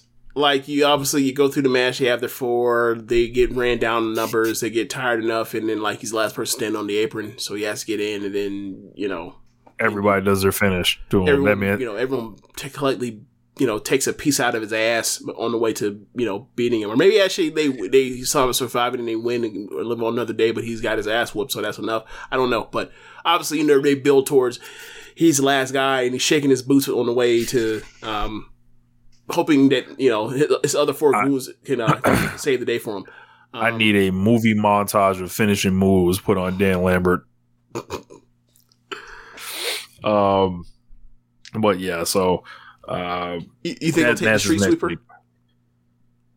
Sure, why not? It's just a front face fall. He ain't taking no damn street sweeper. How old is Lambert? He took the fucking Murder Hawk Monster, like the fucking everybody dies. He took Archer's finish. All right, if he'll take it, he'll take it. I just imagine, like, if I was a civilian, I ain't taking that. Hell no. So Moxley cuts a promo. For a while, you don't quite really know where it's going, and then it all kind of ties together at the end.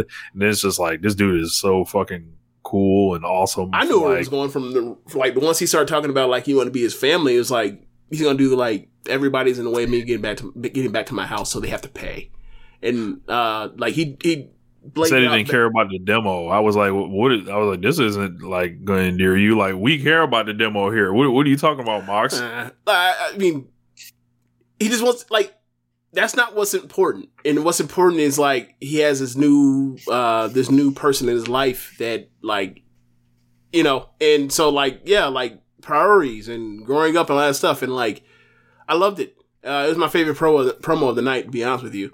And, like, I saw that, I watched, I was like, can't find nothing to do with him. Right. Just like, I just cannot figure out, like, for my money, he's the best promo in the world. Like, obviously people will say MJF or Kingston or whoever else, but, like, for me, just, like, the last, since he got to AEW, it's been him for me. It doesn't matter what it is. Like, you give him 90 seconds, 2 minutes, and it's always a stand-up double or something better. Like, he's just so consistently good. So we got him in 10 next week, and good luck, 10. Yeah. So that's a callback from a match that happened last year during the pandemic. Apparently 10 is he's getting ready for Moxley. He potatoed. QC was out here like this. We could see that shit from, like, sitting the first couple rows off the floor. Getting ready. He's still going to drop on his head, though. Yep. So a couple comments. So Bruce says, great promo, but made me think they aren't turning him heel like I thought they were going to after squashing Wheeler Yuta. Sam says, king of the 2-minute shot across the bow. Yeah. Yeah. I don't know if he's turning heel. Maybe. I think him and Danielson is a very interesting dynamic because they both are very serious. There's not much smiling and joking with Bryan Danielson right now. He still smiles on the way to the ring and that kind of thing. He smiles on the way to the ring, but he's a fucking killer. Like, he's a shark. He is a murderer, like, in the ring. And it's like, Like when he was beating on Nick Jackson the other week, it was like, fuck, this is brutal. Like god damn. But I think the dynamic is real. Like just seeing like how kind of rough around the edges both these guys feel. Something's happening. Someone's turning. I don't know who. I think it'd be crazy to turn Danielson Hill anytime soon. Like it's been too successful. And then like, you know, in theory we all think that Omega will not be champion after Full Gear, so like he can go see who he can figure out who's the best for real now this time with like him and Omega, like there's no belt, no time limit. Just go out there and do the thing. And then they can figure out from there, but like I feel like, you know, he's kind of just he could be the number one contender. He could even put that on the line and be like, look, you want your AEW world title back? You got to come face me. And then, you know, hits him with one of the 50 finishing moves he has, and then he goes on towards Hangman or whatever else, and then Hangman should probably beat him. Speaking of Hangman, so Hangman was talking to the Dark Order, says that those guys are always right about even how they won't agree. Thanked them and said if they're going to go back after the Elite, he has an idea, and told them they need to get Halloween costumes because, of course, they don't want to let the Elite outdo them. I saw it and I was like, okay. Yeah. They're back to being flat out geeks. Like, I don't know, man. Like, unless Hangman is with them, they're just geeks. They're likable. They probably sell merch still too, but they're just kind of treading water. Like, you know, maybe they'll be more active once Hangman becomes champion, because I imagine like once he wins, like they'll storm the ring, you know, for his victory and that kind of thing, and a whole bunch of hugs galore, and it's like, you know, the Return of the Jedi with like on Endor with like the puppets like dancing around after they've destroyed the Empire and all that kind of stuff, and it's super happy and all that kind of stuff, but they're geeks. Yeah, I don't know. It was just there for me. Jungle Boy and Brandon Cutler. This was fun. Exactly what and funny and hilarious, and yeah, it was just like, I love Brandon Cutler. I have loved him pretty much since he was on Dark doing the thing with Peter Avalon on BTE. He's so self-aware. He's so hilarious. Doesn't mind showing his ass. Jungle Boy needed a win. They'd done a little bit of beating on him. He needed a win, so he got one and then proceeded to get his ass destroyed. He did. But the next time he fights Adam Cole, so let's get it. The rundown is Jungle Boy quickly dispatches of Cutler and puts him in a snare trap of like probably in 2 minutes, and it's very, very easy for Jungle Boy. Jungle Boy gets on the mic and says, "Look, that was a nice warm up. I want to face someone else." So then Adam Cole comes out. Adam Cole buys some time as the Young Bucks come from behind, and well, I mean, he did spend the last 4 years in Orlando. That kind of is cold country in a way. Like that's probably the same reason why Alistair was super over. You think about it, like, right? Like was his first takeover Orlando or yes. NXT takeover Florida? We went to that takeover. Yep. It was against Andrade, believe it or not. So, not you, the people listening. I almost call them fans. They're listeners. I don't call them fans. That sounds weird. So us having fans, Jesus Christ. Well, you're a rapper. You have fans. I don't have fans. So, anyway, yeah. So, like, he comes out and he's buying some time, and then the Young Bucks come from behind and they double super kick Jungle Boy, and then they pull him up to the ramp, and then they just throw his ass off, and he goes a flying through the table below, and Jungle Boy dead, and there was no Jurassic Express, no Christian, because he was losing on the boat. He was losing the Impact title hours later. Yep. So yeah, no Danielson either. That whole 8-man tag team of Jungle Express and Christian and Bryanson, nah, that's a one-time thing, brother. That was a one-time thing. This is the babyface army. Like, you finna go flying, bro. I can't help you. I have no wings to save you with. So I would imagine they are probably gonna do Cole and Jungle Boy at the pay-per-view. That should be awesome. It almost feels like they have too many matches. What's up? It almost feels like they have too many matches for pay-per-view. I don't know. I'm not sure. So all right, we'll see what else they add. Right? Just put up numbers. Let me know if I repeat any of them. Right? Okay. AEW World Title match: Hangman and Omega. The AEW World Eliminator, which is probably Bryanson versus Moxley. Britt and Ty Conti. Britt and Ty Conti, that's 3. The tag match, Lucha Bros versus FTR, that's 4. Inner Circle versus American Top Team in Men of the Year, that's 5. Jungle Boy versus Adam Cole. That's 6 right there. Mm-hmm. Do you think we're going to get a TBS thing? I don't think that's going to be on the pay-per-view. Okay, what are the Young Bucks Bucks doing? Guess. What are the Young Bucks doing? Probably Jurassic Express, right? No, because that's Jungle Boy. Oh, yeah, that's right. So they could pull anybody out and fight the Young Bucks. So just put Young Bucks match. Young Bucks match. Okay. MJF versus Darby. That's 8. Yep. That's 8 right there. I feel like we haven't mentioned CM Punk yet.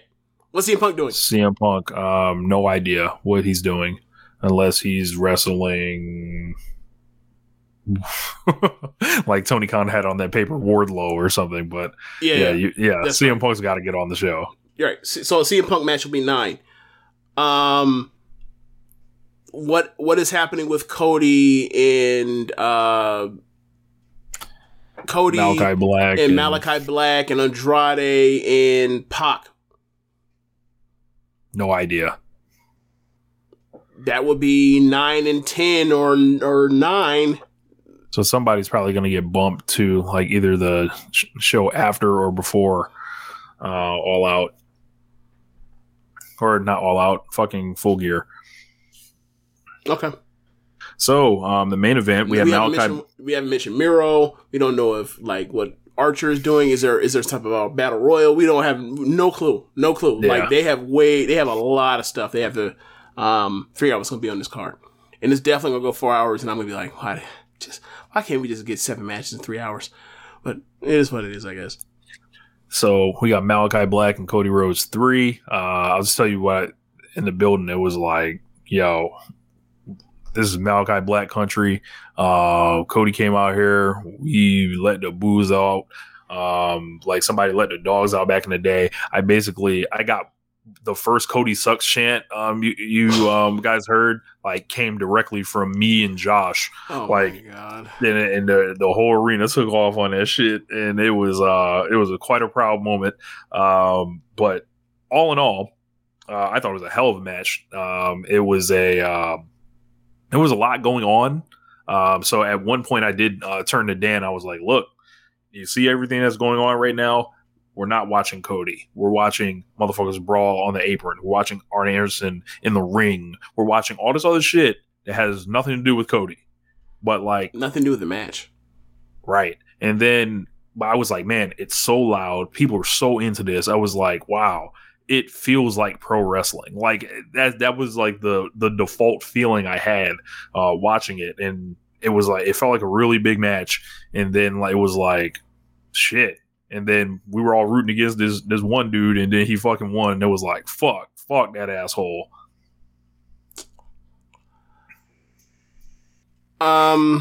So they started the match. I was also gonna say, okay, my fault. They like, I don't know if the reaction in the building necessarily was the one that I was seeing online, because I thought online people were way negative on it than they were in the building, because it was like, on yeah, the we match saw or on the result, both. Like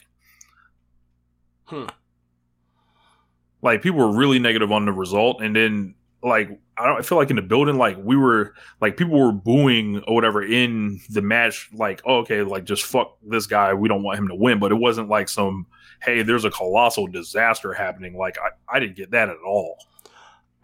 I obviously, the internet is hyperbolic. So I don't think it's the end of the world. And maybe I'm being more measured now that I have days passed on this, but or maybe it's because I checked out like once the run-in started, and I was like, I don't even care about this match because I was like, what the fuck? I just want to see two people that have fought each other for a bunch of times. I just saw this fucking training montage of shit of this dude wanting to figure out a way and get the hunger to fight this dude, and then all of a sudden there's like 40 motherfuckers coming out to get in the way of the match.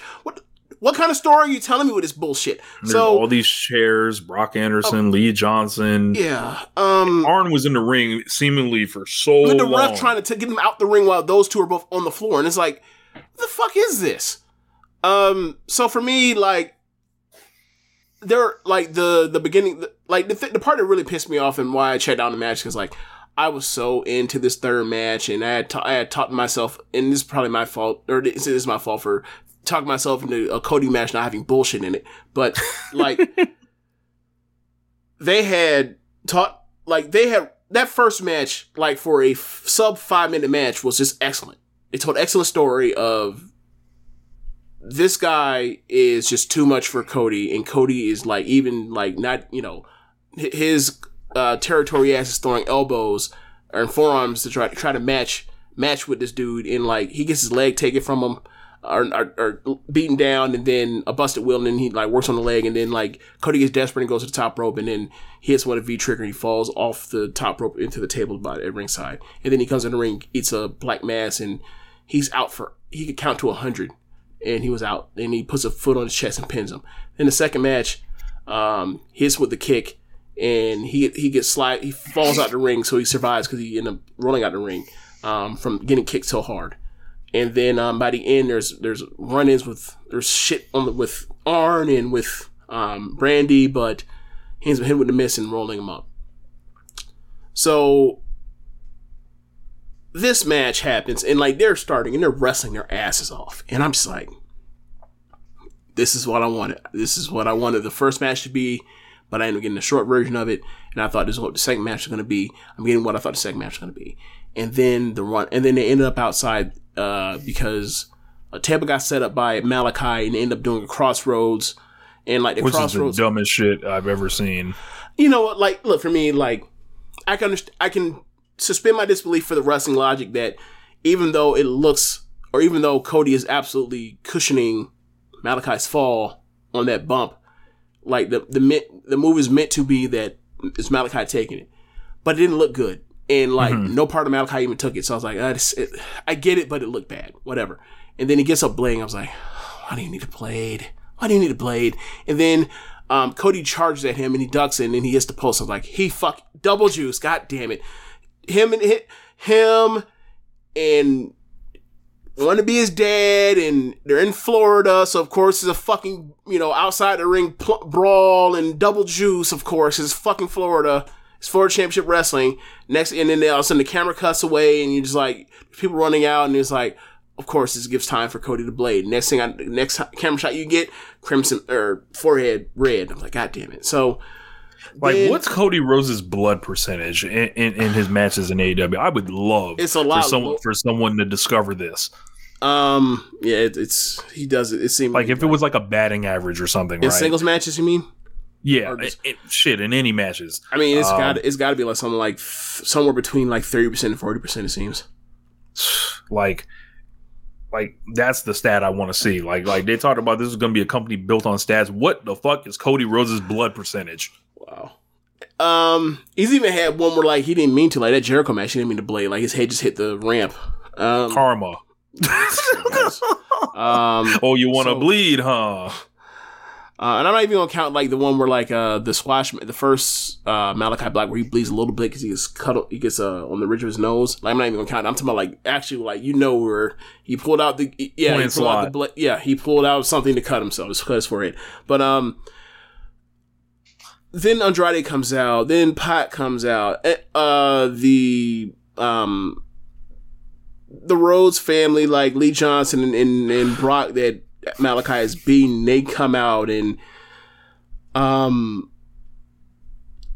all of a sudden Malachi ends up back in the ring and he ends up blowing the mist on Arn because Arn's ass in the ring for no fucking reason. And and then like the crowd, Arn's in the ring and he points the gun and the crowd's trying to get the Glock. Yeah. And I was just like, by that point, I was so disgusted. I basically was like, went into autopilot. Like one of them games where like, the Bronze shooters have missed every one of them 3, and he's like, I'm not passing the ball over to Jay Crowder or fucking again the rest of this game. I'm done. Like, I was just in that mode. Like, I'm through. I'm over it. And then like I'm watching it, and it's like they got back in the ring and they were doing stuff. I was like, that looks good. And then then after we talked about the story of like overcoming all this stuff of how he's going to overcome Cody, this person's like just a different level to him at this point, and how he's going to reach it. Aleister with that black mask has laid him out the first 2 matches, and he gets caught on the ropes. And then like it's a little struggle to get him off the ropes to go pin him, but Cody gets right up and fight him right back, and then ends up hitting him I think hits his finisher twice and then pins him. It's like, and then I heard later that like they were rushed for time, and it's like, I'm sorry, bro. Like, you mean to tell me y'all built towards this for like basically 3 or 4 months? And like y'all didn't have this timed out? Nah, man. Like, I'm sorry. Like, y'all had a great match going. Y'all decided to put this bullshit in there.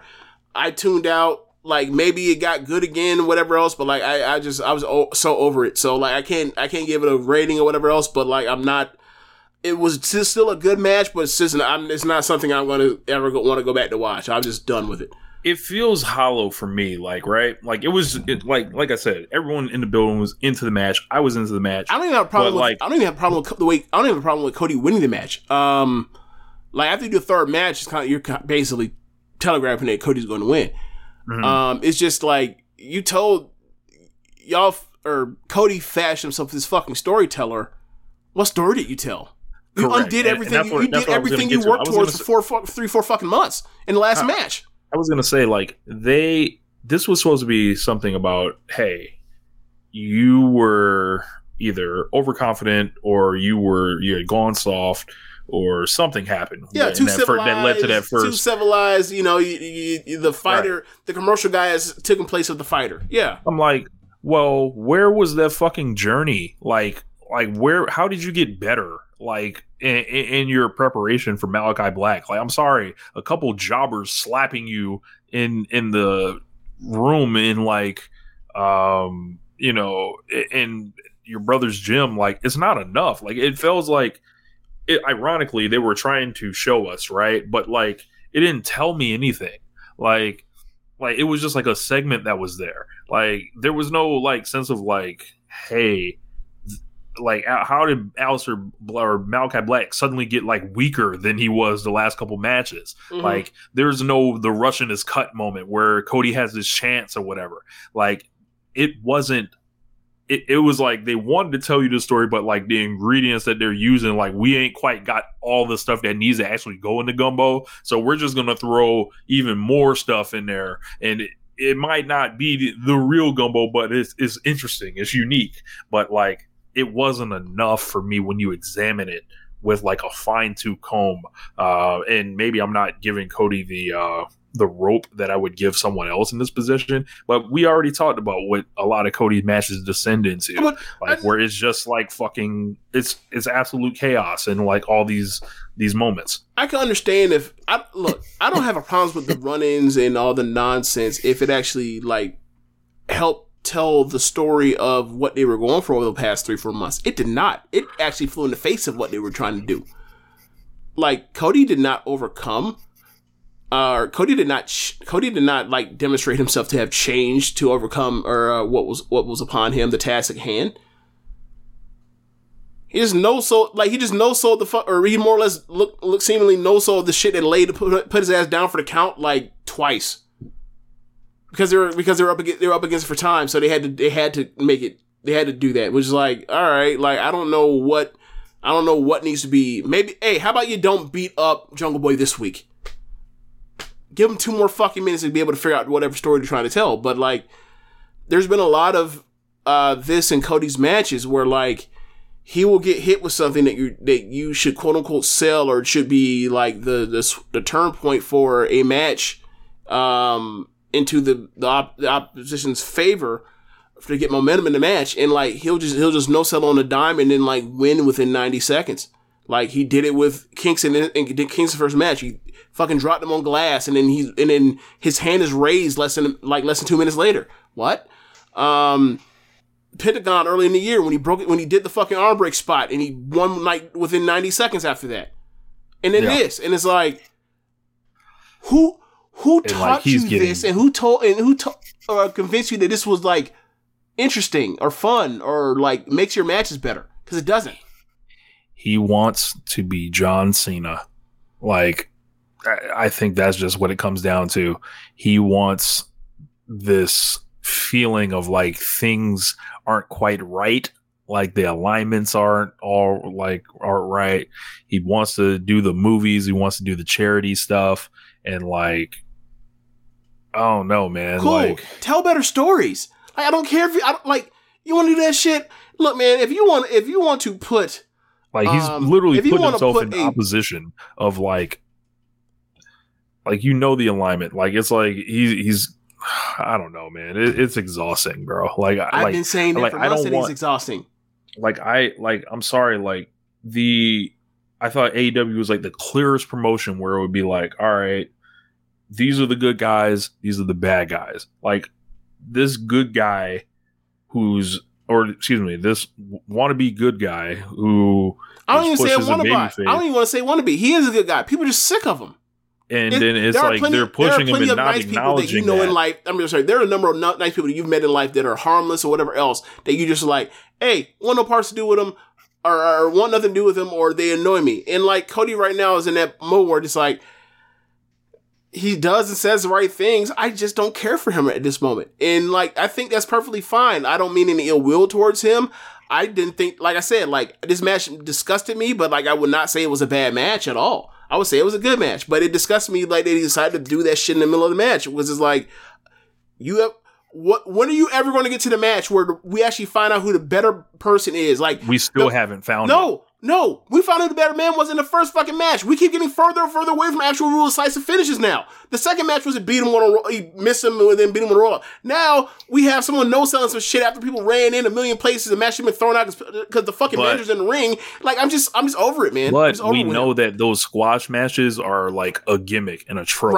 Right. That he does. So we still don't even have like a definitive like, hey, they went 17 minutes and this person got his hand raised, with a clean win. We don't have that. Right. And it's annoying because it's like, I never want to see them wrestle each other again. Bro, like, people ask me if I want to see Cody Rhodes versus Kenny. No. Like, and then like, I don't know how much of this stuff is actually a legitimate thing where you talk about I'll never turn heel, I'll retire before I turn heel. It's like, hey bro, that's the case in like, God bless, like, bro, take it to the back. Yeah, it's like, bro, like there was a company that had a baby face that was just getting shoved down people's throats that they didn't acknowledge like the relationship like with the audience and like flip that character accordingly. Like, the last 15 years in WWE. Did you watch Rose to the Top? The season I did finale? not. A six episode season, dude. Like, it covers the first and second Malachi Black match, and he's talking about how like he's getting booed and the crowd is not with him. And then like you hear Brandy talk about how like the crowd is fickle. And I was like, oh god, like they have like not Cody, but like she has WCW or WWE brain of like the fans don't know what. It's like, how did you see this coming? It's like, no, it's not even that. It's like, Cody understands it. Cody's talking about like how like he's struggling with everyone else. And like Brandy's talking about how she wants to come back. And when she wants to come back, she wants to come back as a heel. And heels don't work their way from the bottom. They just go straight to the top because everyone thinks I'm evil. So I may as well go to the top. And then Cody's like, look, man, I think people actually genuinely like you. And if you start from the bottom in an earnest way, you'll work your way up. And I'm thinking to myself, like, they're both right and both wrong. Like, one, like if they weren't them, that would be the advice. Like, one, The real thing for Brandy is, and as much as is people really don't want to see her in the ring as a worker. That's the real thing. And if they want to see her on TV, she's best suited to be a heel. But no one wants to see her actually wrestle. But then, like, he was talking about his character in Malachi and talked about himself, and he was like, he was aware of like what his issues are. Like he's you know, the crowd isn't into him, but like Brandy was describing it as like these fans are fickle, and Cody was like, nah, like they there's something that I'm missing. I'm trying to figure it out, and you see this after the match has happened. You're just like, he never figured it out. And in fact, it's worse than like it was 3 months ago. So yeah. And then so they also covered Tony Khan, like, they did, they went to the back, and, he's talking about how, like, you know, maybe it is time that I do hang it up for a while or whatever else. And he's like, how long? Because, you know, and I was like, don't say nothing, fool. Just let him walk. Like, look what he's put on your TV now since he did this. It's like, he took the boot off, whatever else. He's like, maybe, what if I was done for a while? I was like, he came back. Yeah. And Tony Khan's like, you got it. How long? Yeah. He should have just said, all right, well, you know, just hit me up when you're ready. And then, like, by the time they got done with the second match, he was, the New York show, he was like, yeah, you know, he's basically like, you know, a lot of new faces that came in, and, you know, I'll be waiting to see those faces. I was like, oh, God damn it. Bro, it's like their whole thing is like, how they're gonna have to book him. It was like, remember how they used to book Roman, where it was like, yo, who can we put him in with at the crowd? There's no way in fuck that they would cheer him against. And all those people like are like way lesser, right? And none of that stuff actually is like anything you want that should make a AEW card, right? So like he has serious issues. So we got a bunch of comments in here. So I will start with this one. A lot of people saying the match, this wasn't anything complex. It was just a bunch of shit to pop the crowd. Yeah, that's what it was. Smoke and mirrors. Smoke and mirrors. Absolutely. And that's why I was disgusted with it. I was like, yo, y'all told us, like, in the overarching arc of this with Cody, the whole idea was that Cody just got hit with something that he has never faced before, and how will he match that? And, like, what is he going to do to change himself to match that? And the idea was, he's going to go back to like the basics, the fundamentals, back to square one and ground one or whatever else, or whatever you call it, the ground floor, and like build himself back up, similar to like if you go think of Rocky 3, right? Like he's basically like going to the black gym and working on flexibility and agility that he didn't have before to try to face it. But just like the problem with Rocky 3 is that like when you get to the second Clubber Lang match, he ends up winning in the end by just getting his brains beaten in, which is what got him put on the mat the first match, instead of actually like putting any of that agility to use. Like he didn't show any humble beginnings or any scrappiness. He just no-sold the motherfuckers move and beat them seconds later. Like that's the same problem. It's a Rocky 3 problem. Yeah. Dellen says it's a John Cena story. No real development of the character. Sam also said, I love complex characters that have nuance, but you guys are right that this idea for himself isn't working. Dellen also says Cody has people who would otherwise hate the Cena character to love the Cena character. Only difference is he's at his own island and not at the top. Can you imagine if this was at the top of AEW? Like it would be bad. Like, and why are your main events trash? Like, what they're not, why are your main events like such a, leaves you in a fog of confusion? Yeah. Are you confused? Unsatisfied. Like that's the main thing. Like Cody, outside of the Jericho stuff in November 2019, like he's been not in main events, and like this is like his first main event in a while, and like,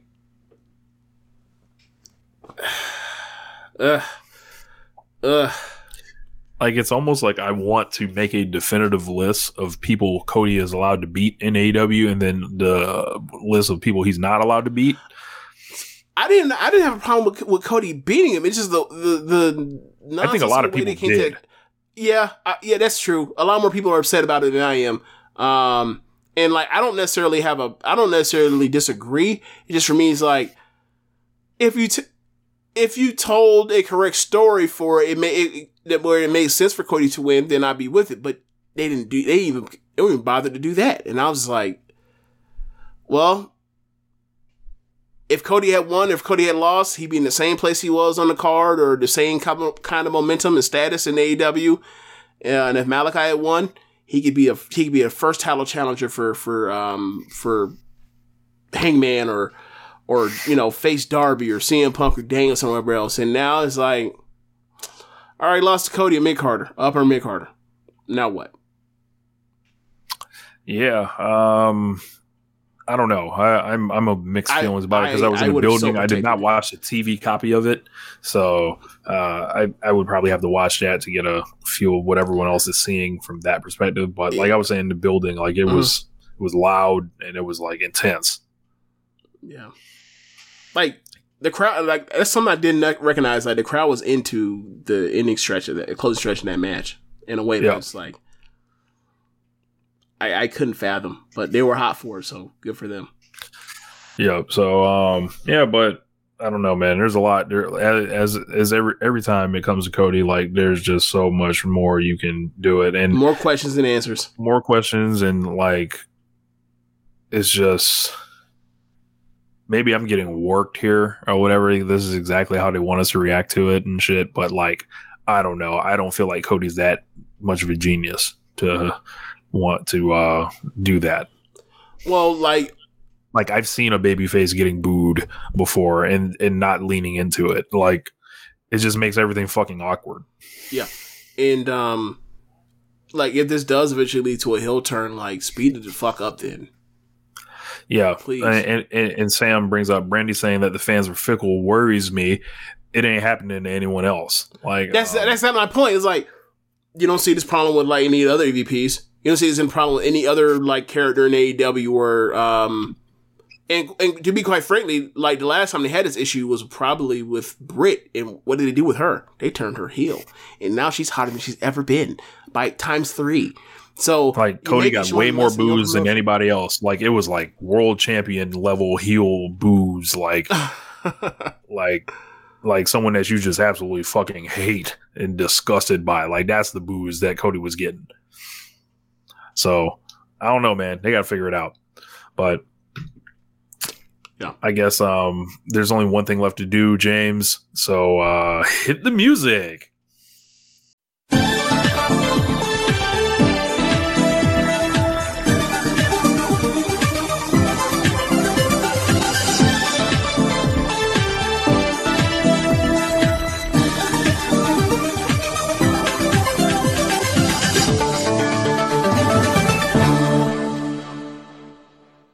Yeah, so this week in Stardom, Speed Round Edition.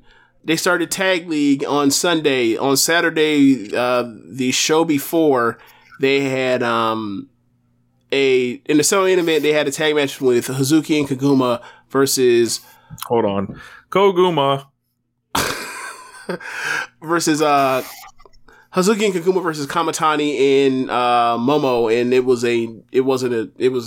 basically a all-star tag match that they did, and most of it was focused on a Twitter exchange of, not a Twitter exchange, but Momo had tweeted out something along the lines of people are interested to see what's going to happen once me and Hazuki get in the ring for the first time in forever, and you'll get to see it in the ring.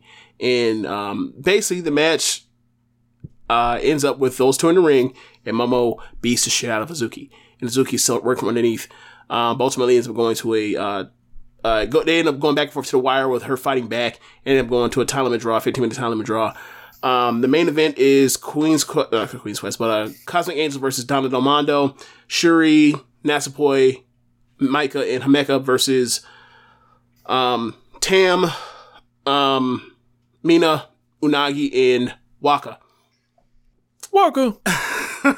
So, the match basically starts out with Cosmic Angels doing their triple team stuff from their trios run with Waka not in the ring because she doesn't know the steps. When they went to the ring, when they did the dance to the ring, Waka is like halfway knows the dance moves, so she's like in and out. Like she might know 1-2 moves for like a couple beats, but then forgets the rest of it.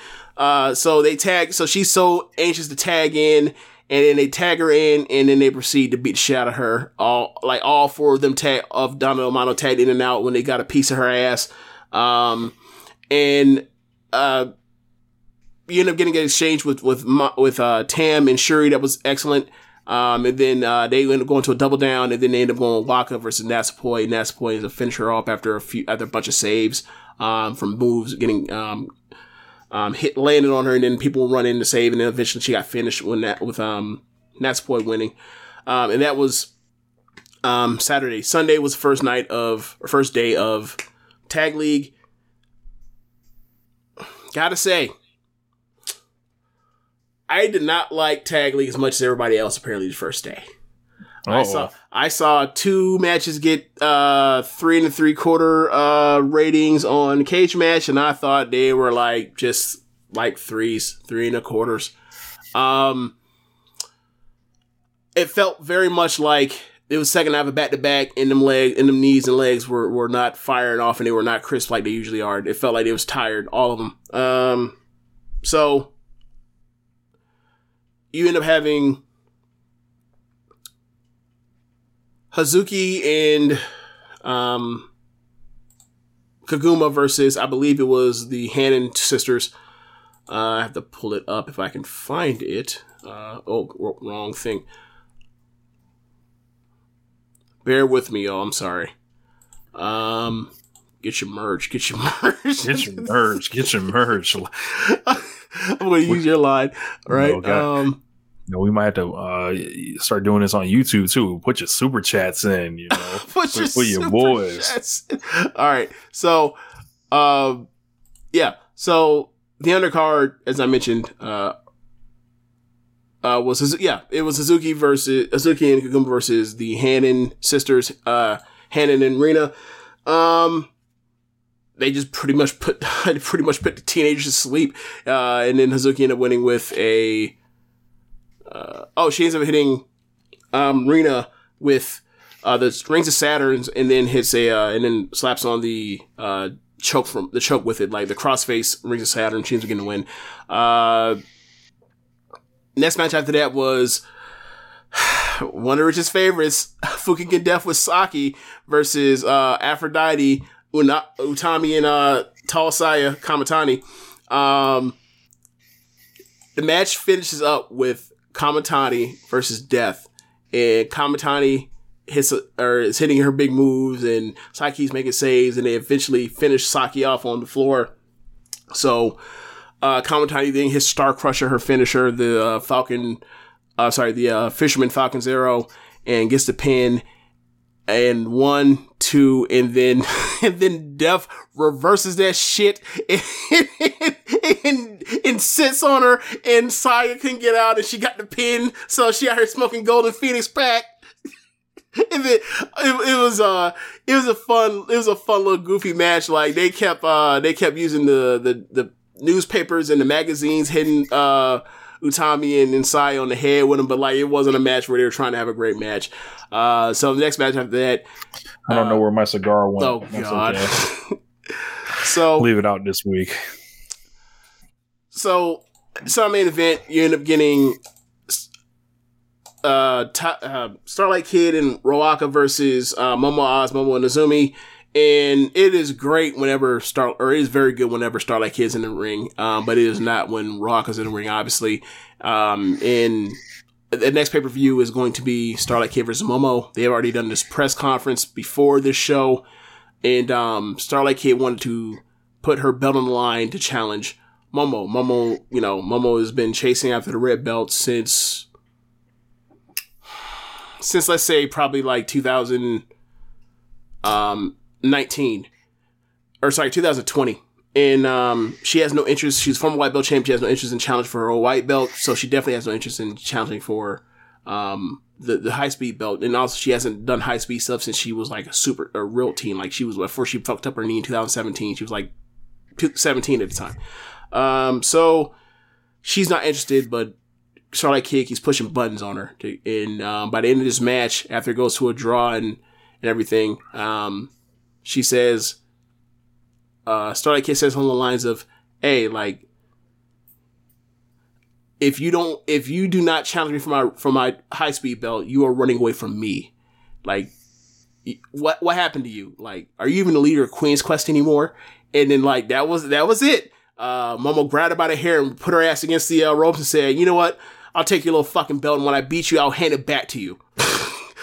So, before the match, Azumi asked her, are you going to challenge for it? Like, if you challenge for it, it's fine. I know, I've been one-time champion. I won it back, but like, if you're facing the champion. If you want to challenge for it, go ahead. I have no problems with it.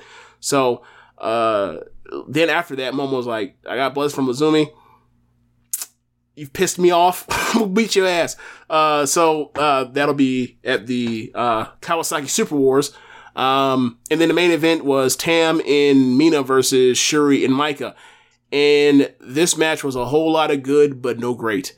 Kind of surprising.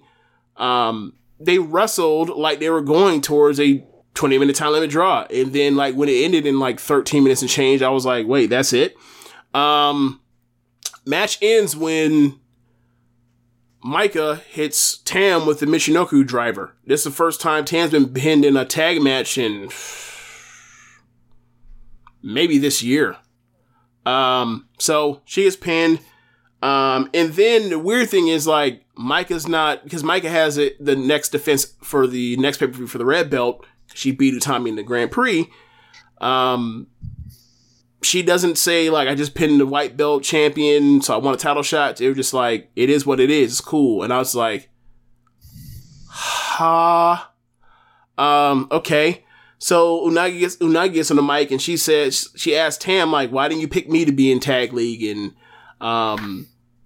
then Tam says, well, I believe in Mina. So, like, that's why we did it. And then Tam says, like, look, you're taking this too lighthearted. Like, this title shot you're getting, like, you're facing somebody that's willing to die, that's been willing to die for this white belt before. Like, that's what you're dealing with. And then Unagi's like, I'm going to make the belt about love or whatever else. And then I was like, all right, well, you going to love when she drops you in your fuck. If you're looking for a real right. love, Don't come around here. Not for that white belt. Cause you finna love when she drops you in your fucking head. Come a couple weeks from now. So, that's more or less the end of it. And, then, Shuri and Maika did the sign off and that was it. So, like, they're the leaders in the clubhouse right now. Them and, Hazuki and, Kaguma. So that's pretty much it for this past weekend, or not this past weekend, but the weekend before. There were no shows this past weekend. So, next weekend there'll be 2 shows, and then the pay-per-view is Wednesday on the 3rd. So, it's a national holiday on the 3rd of November in Japan. So they're running it then. Gotcha. So we've actually, I waited till this segment. I forgot. We did have the PWI Women's 150 come out. We'll go through the top 10 briefly. We did have 3 people from Stardom in the top 10, 2 in the main roster of WWE, 2 in NXT, 2 from AEW, 1 from Impact. So number 10, Raquel Gonzalez. I don't think she was particularly impressive after she won the belt. Her lead up into winning it was getting her over. But after that, the tag team stuff with Dakota, her beating Rhea in War Games, Women's War Games, the first match they had, the Hoss battle that went on basically like side by side with Hangman and Wardlow. And then their awesome match that I gave 4.5 stars on New Year's Evil. That's her case. She won the title. It was a pretty good match. Not a great match, but a pretty good match.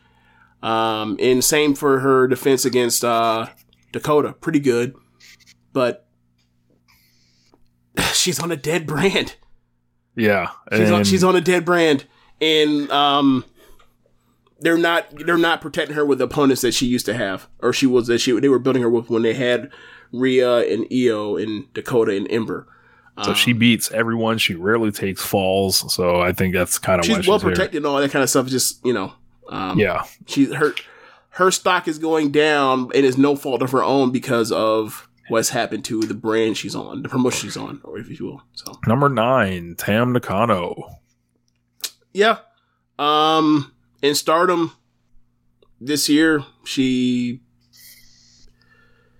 made it the biggest show in the company's history. Has that worst second best match in the company to do it. Super successful, or the leader of a super successful faction as far as moving merchandise. Well protected, one of the top 5 biggest stars in the company. Well, one of the 3 biggest stars in the company. For in-ring performer, from an in-ring performance perspective, she's top 3 in the company this year. Stardom's grown super, very large. 5 years ago, they don't get 3 people in the top 5 or top 10 of this. Part of that growth involves her. Yeah, I echo pretty much everything you said. She's been involved in some really great feuds over the last year, and her getting that white belt meant a lot to a lot of people that follow this stuff, even harder than I do per se. And you can't understate being a faction leader and also that faction thriving under you. Yeah. Number 8, Io Shirai. So after Io's lost the belt, she's kind of fallen into the abyss. Even though she's a tag team champion, those belts are literally mud. Mean nothing. But yeah, Io for a long time was carrying like she was the ace in NXT. And ever since she ain't been the champion, she's been real different down there. Yeah. She, after she lost that belt, she took a month or 2 off. I can't remember how long it was, but didn't get called up. Yeah. Given the grading period for this, or the evaluation period for this, the first, a little, probably 60% of it was when she was the champion. So that is what has her up here this high. That work alone is her as a champion and her defenses. And then, the rest of it is more or less don't even think about that part. Just think about the first 7 months of it. Yeah. Yeah. Number 6, Sasha Banks, number 7, was Shuri of Stardom. For my money, this is the best women's wrestler in the world.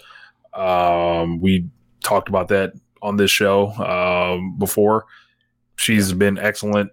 Just a warrior. If I had to describe her in one word, any style, main events, short matches, wrestling younger wrestlers, you always are going to get high quality out of Shuri.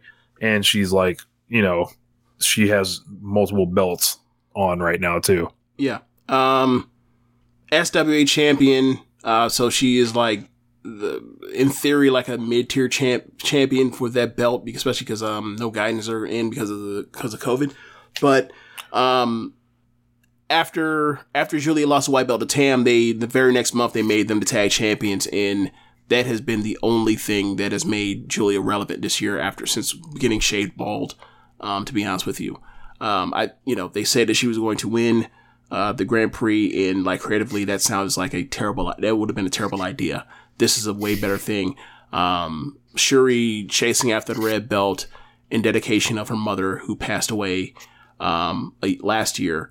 That's a much more entertaining story than whatever they were going to make up for just invent for Utami versus Julia. So, but as far as Shuri's year, like I mentioned, the tag stuff, the singles matches, the match that went the fuck off on June 12th, that got started more Western eyes than ever before. The Grand Prix, winning that tournament this year, the way that it presented with it being buoyed by 3 pay-per-views, and for her to go have 4 great matches on those 3 pay-per-views to win the thing that she's the most important Grand Prix winner we've ever had because of the eyes on it. and that definitely boosted her year. Like she's just, and then from in-ring quality, I mean, except for Shingo and Omega, in Ishii or whatever else, someone in G1. Like unless you're in the G1 or you're Kenny Omega, you haven't had a better year in ring than her. You just haven't. Yeah. Number 6, Sasha Banks. I think this one is strictly off the like WrestleMania main event. Literally, she has nothing else after that. Even before that, she has matches against Carmella that she held together. When was the start of the evaluation period? Like, does it include Hell in a Cell? I think it does. If it includes Hell in a Cell, you have the Hell in a Cell culmination of the thing with Bayley. We think I think from a storytelling perspective, that match was stupid, even though I think the action was very good because they beat the crap out of each other. But there's one chair when there's 40 other chairs. Why are you fighting over this one particular chair? Who gives a fuck? But whatever. Right. Match still very, very fucking good. They for me, they didn't have really anything interesting for her after the Bianca feud was horrible. The match went the fuck off. The match went the fuck off, and ultimately, what we say with WWE stuff all the time, if they save it in the ring and no one will remember, like very few people remember how bad a feud stunk. And that seems to be the case when you look at a lot of Sasha Banks stuff. Like no one remembers how bad or how nothing those like, interactions were on the mic between Charlotte and Sasha in 2016. You want to know? Because they're about to do it again right now. So she made event at WrestleMania. She had for a lot of people the best match in WWE this year. For me, is a top 5-ish type of thing in WWE this year if you include NXT. So yeah, I it's the biggest wrestling promotion in the world, and she main evented one of their 2 biggest shows. Yeah, that's enough. Number 5, Thunder Rosa. So that was a joy to see for me. Huge Thunder Rosa fan. So like I've talked about what I feel like her impact is on women's wrestling beyond AEW. Even like she comes in AEW indies, and basically the indies, NWA until recently in AEW. Like she is, she would be the indie pick in theory. Like she, like talking about owning your own promotion, like being a role model for women in wrestling, and being a fucking great wrestler yourself, and like basically getting the ball rolling on the improvement of the AEW women's division, then eventually signing with AEW. Her match with Britt Baker, who is number 4 on the list. Thunder's been awesome, and I think she's got potential to even go higher the next time this list comes out. Agreed. So you said that was 5? Yep, that was 5. Number 4 is Britt Baker. Yeah. Perhaps the most over women's wrestler in the world. One of the most over wrestlers as a champion. You'll see electric on the mic. Matches are better or coming along. But she's a fucking star. Like that's sometimes star power just makes you forget about, if someone doesn't do a wrist lock the right way or botches a move or something like that. She's been the champion since what, February? No, May. Oh, yeah, that's right. She lost it before this. So she's been champion since May. She has been on the mic, super hot at different points, hottest 5 degrees at different points throughout the evaluation period. She carries herself like a star. She dressed like a star. She presents herself like a star. They present her like a star. And that's most of the battle. Like she got most of the stuff done outside the ring. And pro wrestling is more than just being in the ring. As much as I don't like hearing that, but that's the truth. So from that perspective, she did that. And then once you get into the ring, she has one of the best matches of the year. So like if you want to say like she doesn't, like she can't hold it up, she can't hold up to a Shuri, well she can't, like she has one of the best matches of the year. So and she has the bloody mat, the second time she got her face covered in blood, like that's another iconic picture for AEW history. So like she had herself a year. Deonna Purrazzo is number 3. So she has 2 different belts during the evaluation period. She was the Impact champion a long time before she actually lost the belt this weekend. Yep. On top. Like I don't know, man. Lost to that MILF money. MILF money long. Yeah. Deonna Purrazzo, a lot of people go hard for her. I think she is kind of like Joe Louis beating bums of the month, but this isn't the time for that. She is somebody that I think that, well, let's just start from here. As somebody that originally was a zero as a promo, to see where she's became over the last year or two is very impressive. On the mic and building programs, very very solid technical wrestler as she's always been, and she has very good matches, and she has good defenses. So, and that's really all you can ask for out of that division. A division that I think is overblown, like the kind of talk they get, but like they had a true world women's champion. Yep, and she had 2 belts. So, yep. Number 2, Utami. Okay, so I guess we might as well do it how we did Kenny and Roman. So we have Utami here, and then Bianca was number 1. Utami's number 2. I think the politics of the magazine would not allow Utami to be number 1 on something like this, especially you're in the business of trying to sell magazines. It's an American magazine. Yep.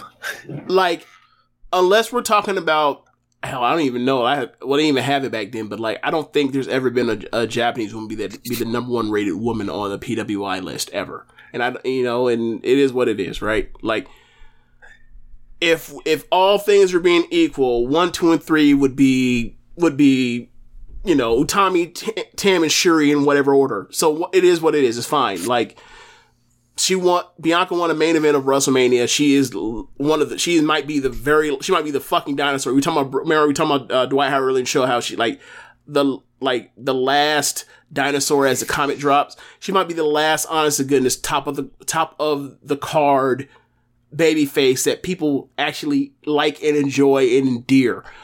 She might be the last one Vince McMahon ever has in his life. So, this thing had with Becky Lynch happened, and it cooled her jet some, and it stunk, and a lot of people are holding on to her because they realized that she got handed a bad hand. She also got demoted to Raw, but as a young prospect that came in, she is one of the best that the NXT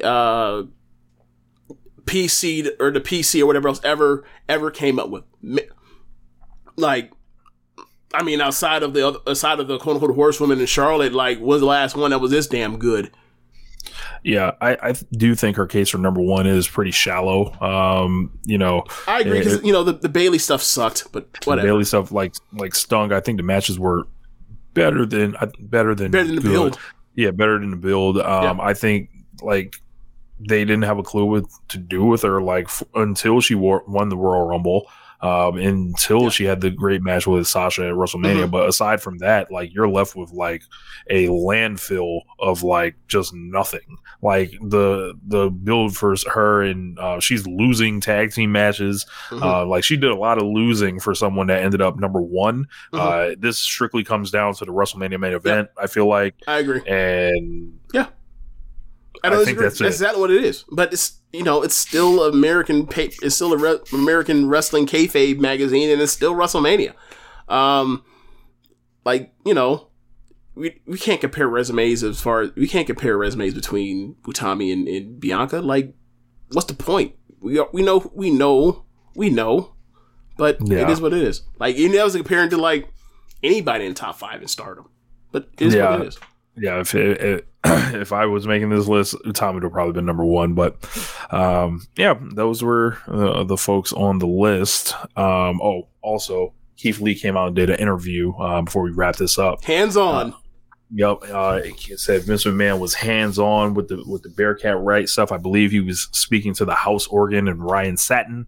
And this was the perfect opportunity for Keith Lee to give us any extra additional information that he wanted us to know about this, any influences that may have rubbed off on this, why we're suddenly calling him Bearcat or anything like that. James, I'm going to pull up what Keith Lee had to say. Okay. And I thought it was, pretty telling about what it was and what it wasn't, you know. So he was like, you know, he was asked how much of his true self is in his character. Lee said it depends on which character you're talking about. Previously, if you're referring to anything at NXT, which they definitely weren't, Keith, when I came up to the main roster, I would say there really wasn't a character. It was just me being me, having fun, enjoying myself. That was just me turned up to a certain level that was above average.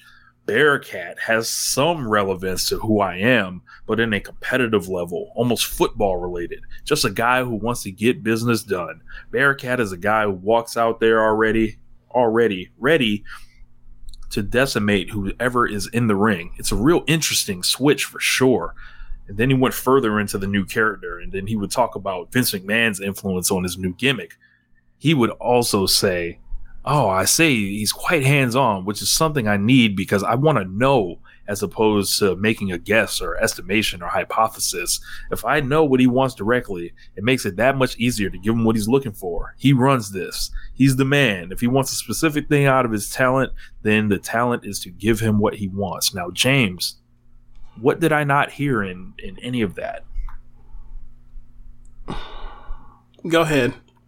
I did not hear that it was a fucking tribute to Bearcat Wright, you fucking simpletons, you morons that have bent yourself all the way over backward until you came out on the other side, making up your own shit to explain Vince McMahon not understanding him, to all of a sudden portray WWE as this pro-black company, like, to this grift that people are buying into. This is not Keith Lee's request.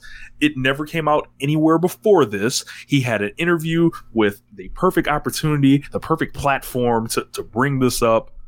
It wasn't anywhere. It's not on screen. It's nothing more than WWE owning legacy IP at this point with Bearcat Wright and putting him in the legacy wing of their goofy Hall of Fame and passing it on to this wrestler that Vince understand or get. And he's working like, 1980s big man who has been imported into the territory. Congratulations. We have Big John Studd. You people need to stop this. This is cap. This is bullshit. And I would just rather you be honest with yourselves instead of making shit up. Rich Latta, right once again. So that's the end of the show. Thanks for listening, y'all. Hit us up on Twitch. Rich, you have the links or information for Twitch, or yeah, you can just go follow me. I think it's twitch.tv/Rich Latta, if I'm not mistaken. You can catch the show Mondays on here, and follow us on Twitter. Yeah, James, you have no thoughts on the Keith Lee? I mean, not really. Like I saw a video package of him like killing clawing to the top. I didn't see a clawing to the top thing. I just saw a vignette where he's like just smashing people, and he's clearly a heel now. And I was like, oh, okay, he's a heel. So like, he's playing into an archetype that Vince McMahon has had before. And they're in AEW now, so like, and they can't work anymore. So now they made a new one, even though it's like he can do so much more. But whatever. Like, that's a nice spot to be in if he follows through with it. He being Vince, so we'll see where this goes. Like I don't really have an issue. Obviously, I think Keith Lee makes more sense as a babyface. He's a naturally likable person, but like, if he can just beat ass on people forever or whatever, he might get a faster tracking to get up the card faster if they're actually committed to this. So we'll see, and what we'll see is like, I'm skeptical because like, Vince is the net booker, so it doesn't matter like what's working or what may be a new change for now. Like, I'm thinking about 6 months from now. In 6 months from now, will he be on pay-per-view? I don't fucking know. I can't trust this booker. Man, it sounds like Andre the Giant Battle Royal to me. I don't know, man. Could be. So check us out on, hit us up on our Red Circle, the donation page, and ProWrestlingTees.com/SoSuplex, and pick up some official SoSuplex Network merchandise. And listen to other shows on the network besides One Nation Radio. You have Keeping It Strong Style, You have the Rick and Clive wrestling show. You have Gorman Watch Your Shit. You have the Grave Consequences podcast. You have 8-Bit Suplex. You have All Things Elite. And you also have Great Match Generator. And also Sam's podcast. Shout out to Sir Sam. I forgot the name of it, but he is reviewing the 50 greatest AEW matches so far. It's like the AEW Match Guide podcast, if I'm not AEW mistaken. Match Guide podcast. Okay. Yeah. So check that out. I don't know the day that comes out on the schedule. I think it's like first week of November or something. I know I'm on the second episode. Okay. So I'll get this straightened out by the time we do next week's show. So thanks for listening, y'all. Later. Peace.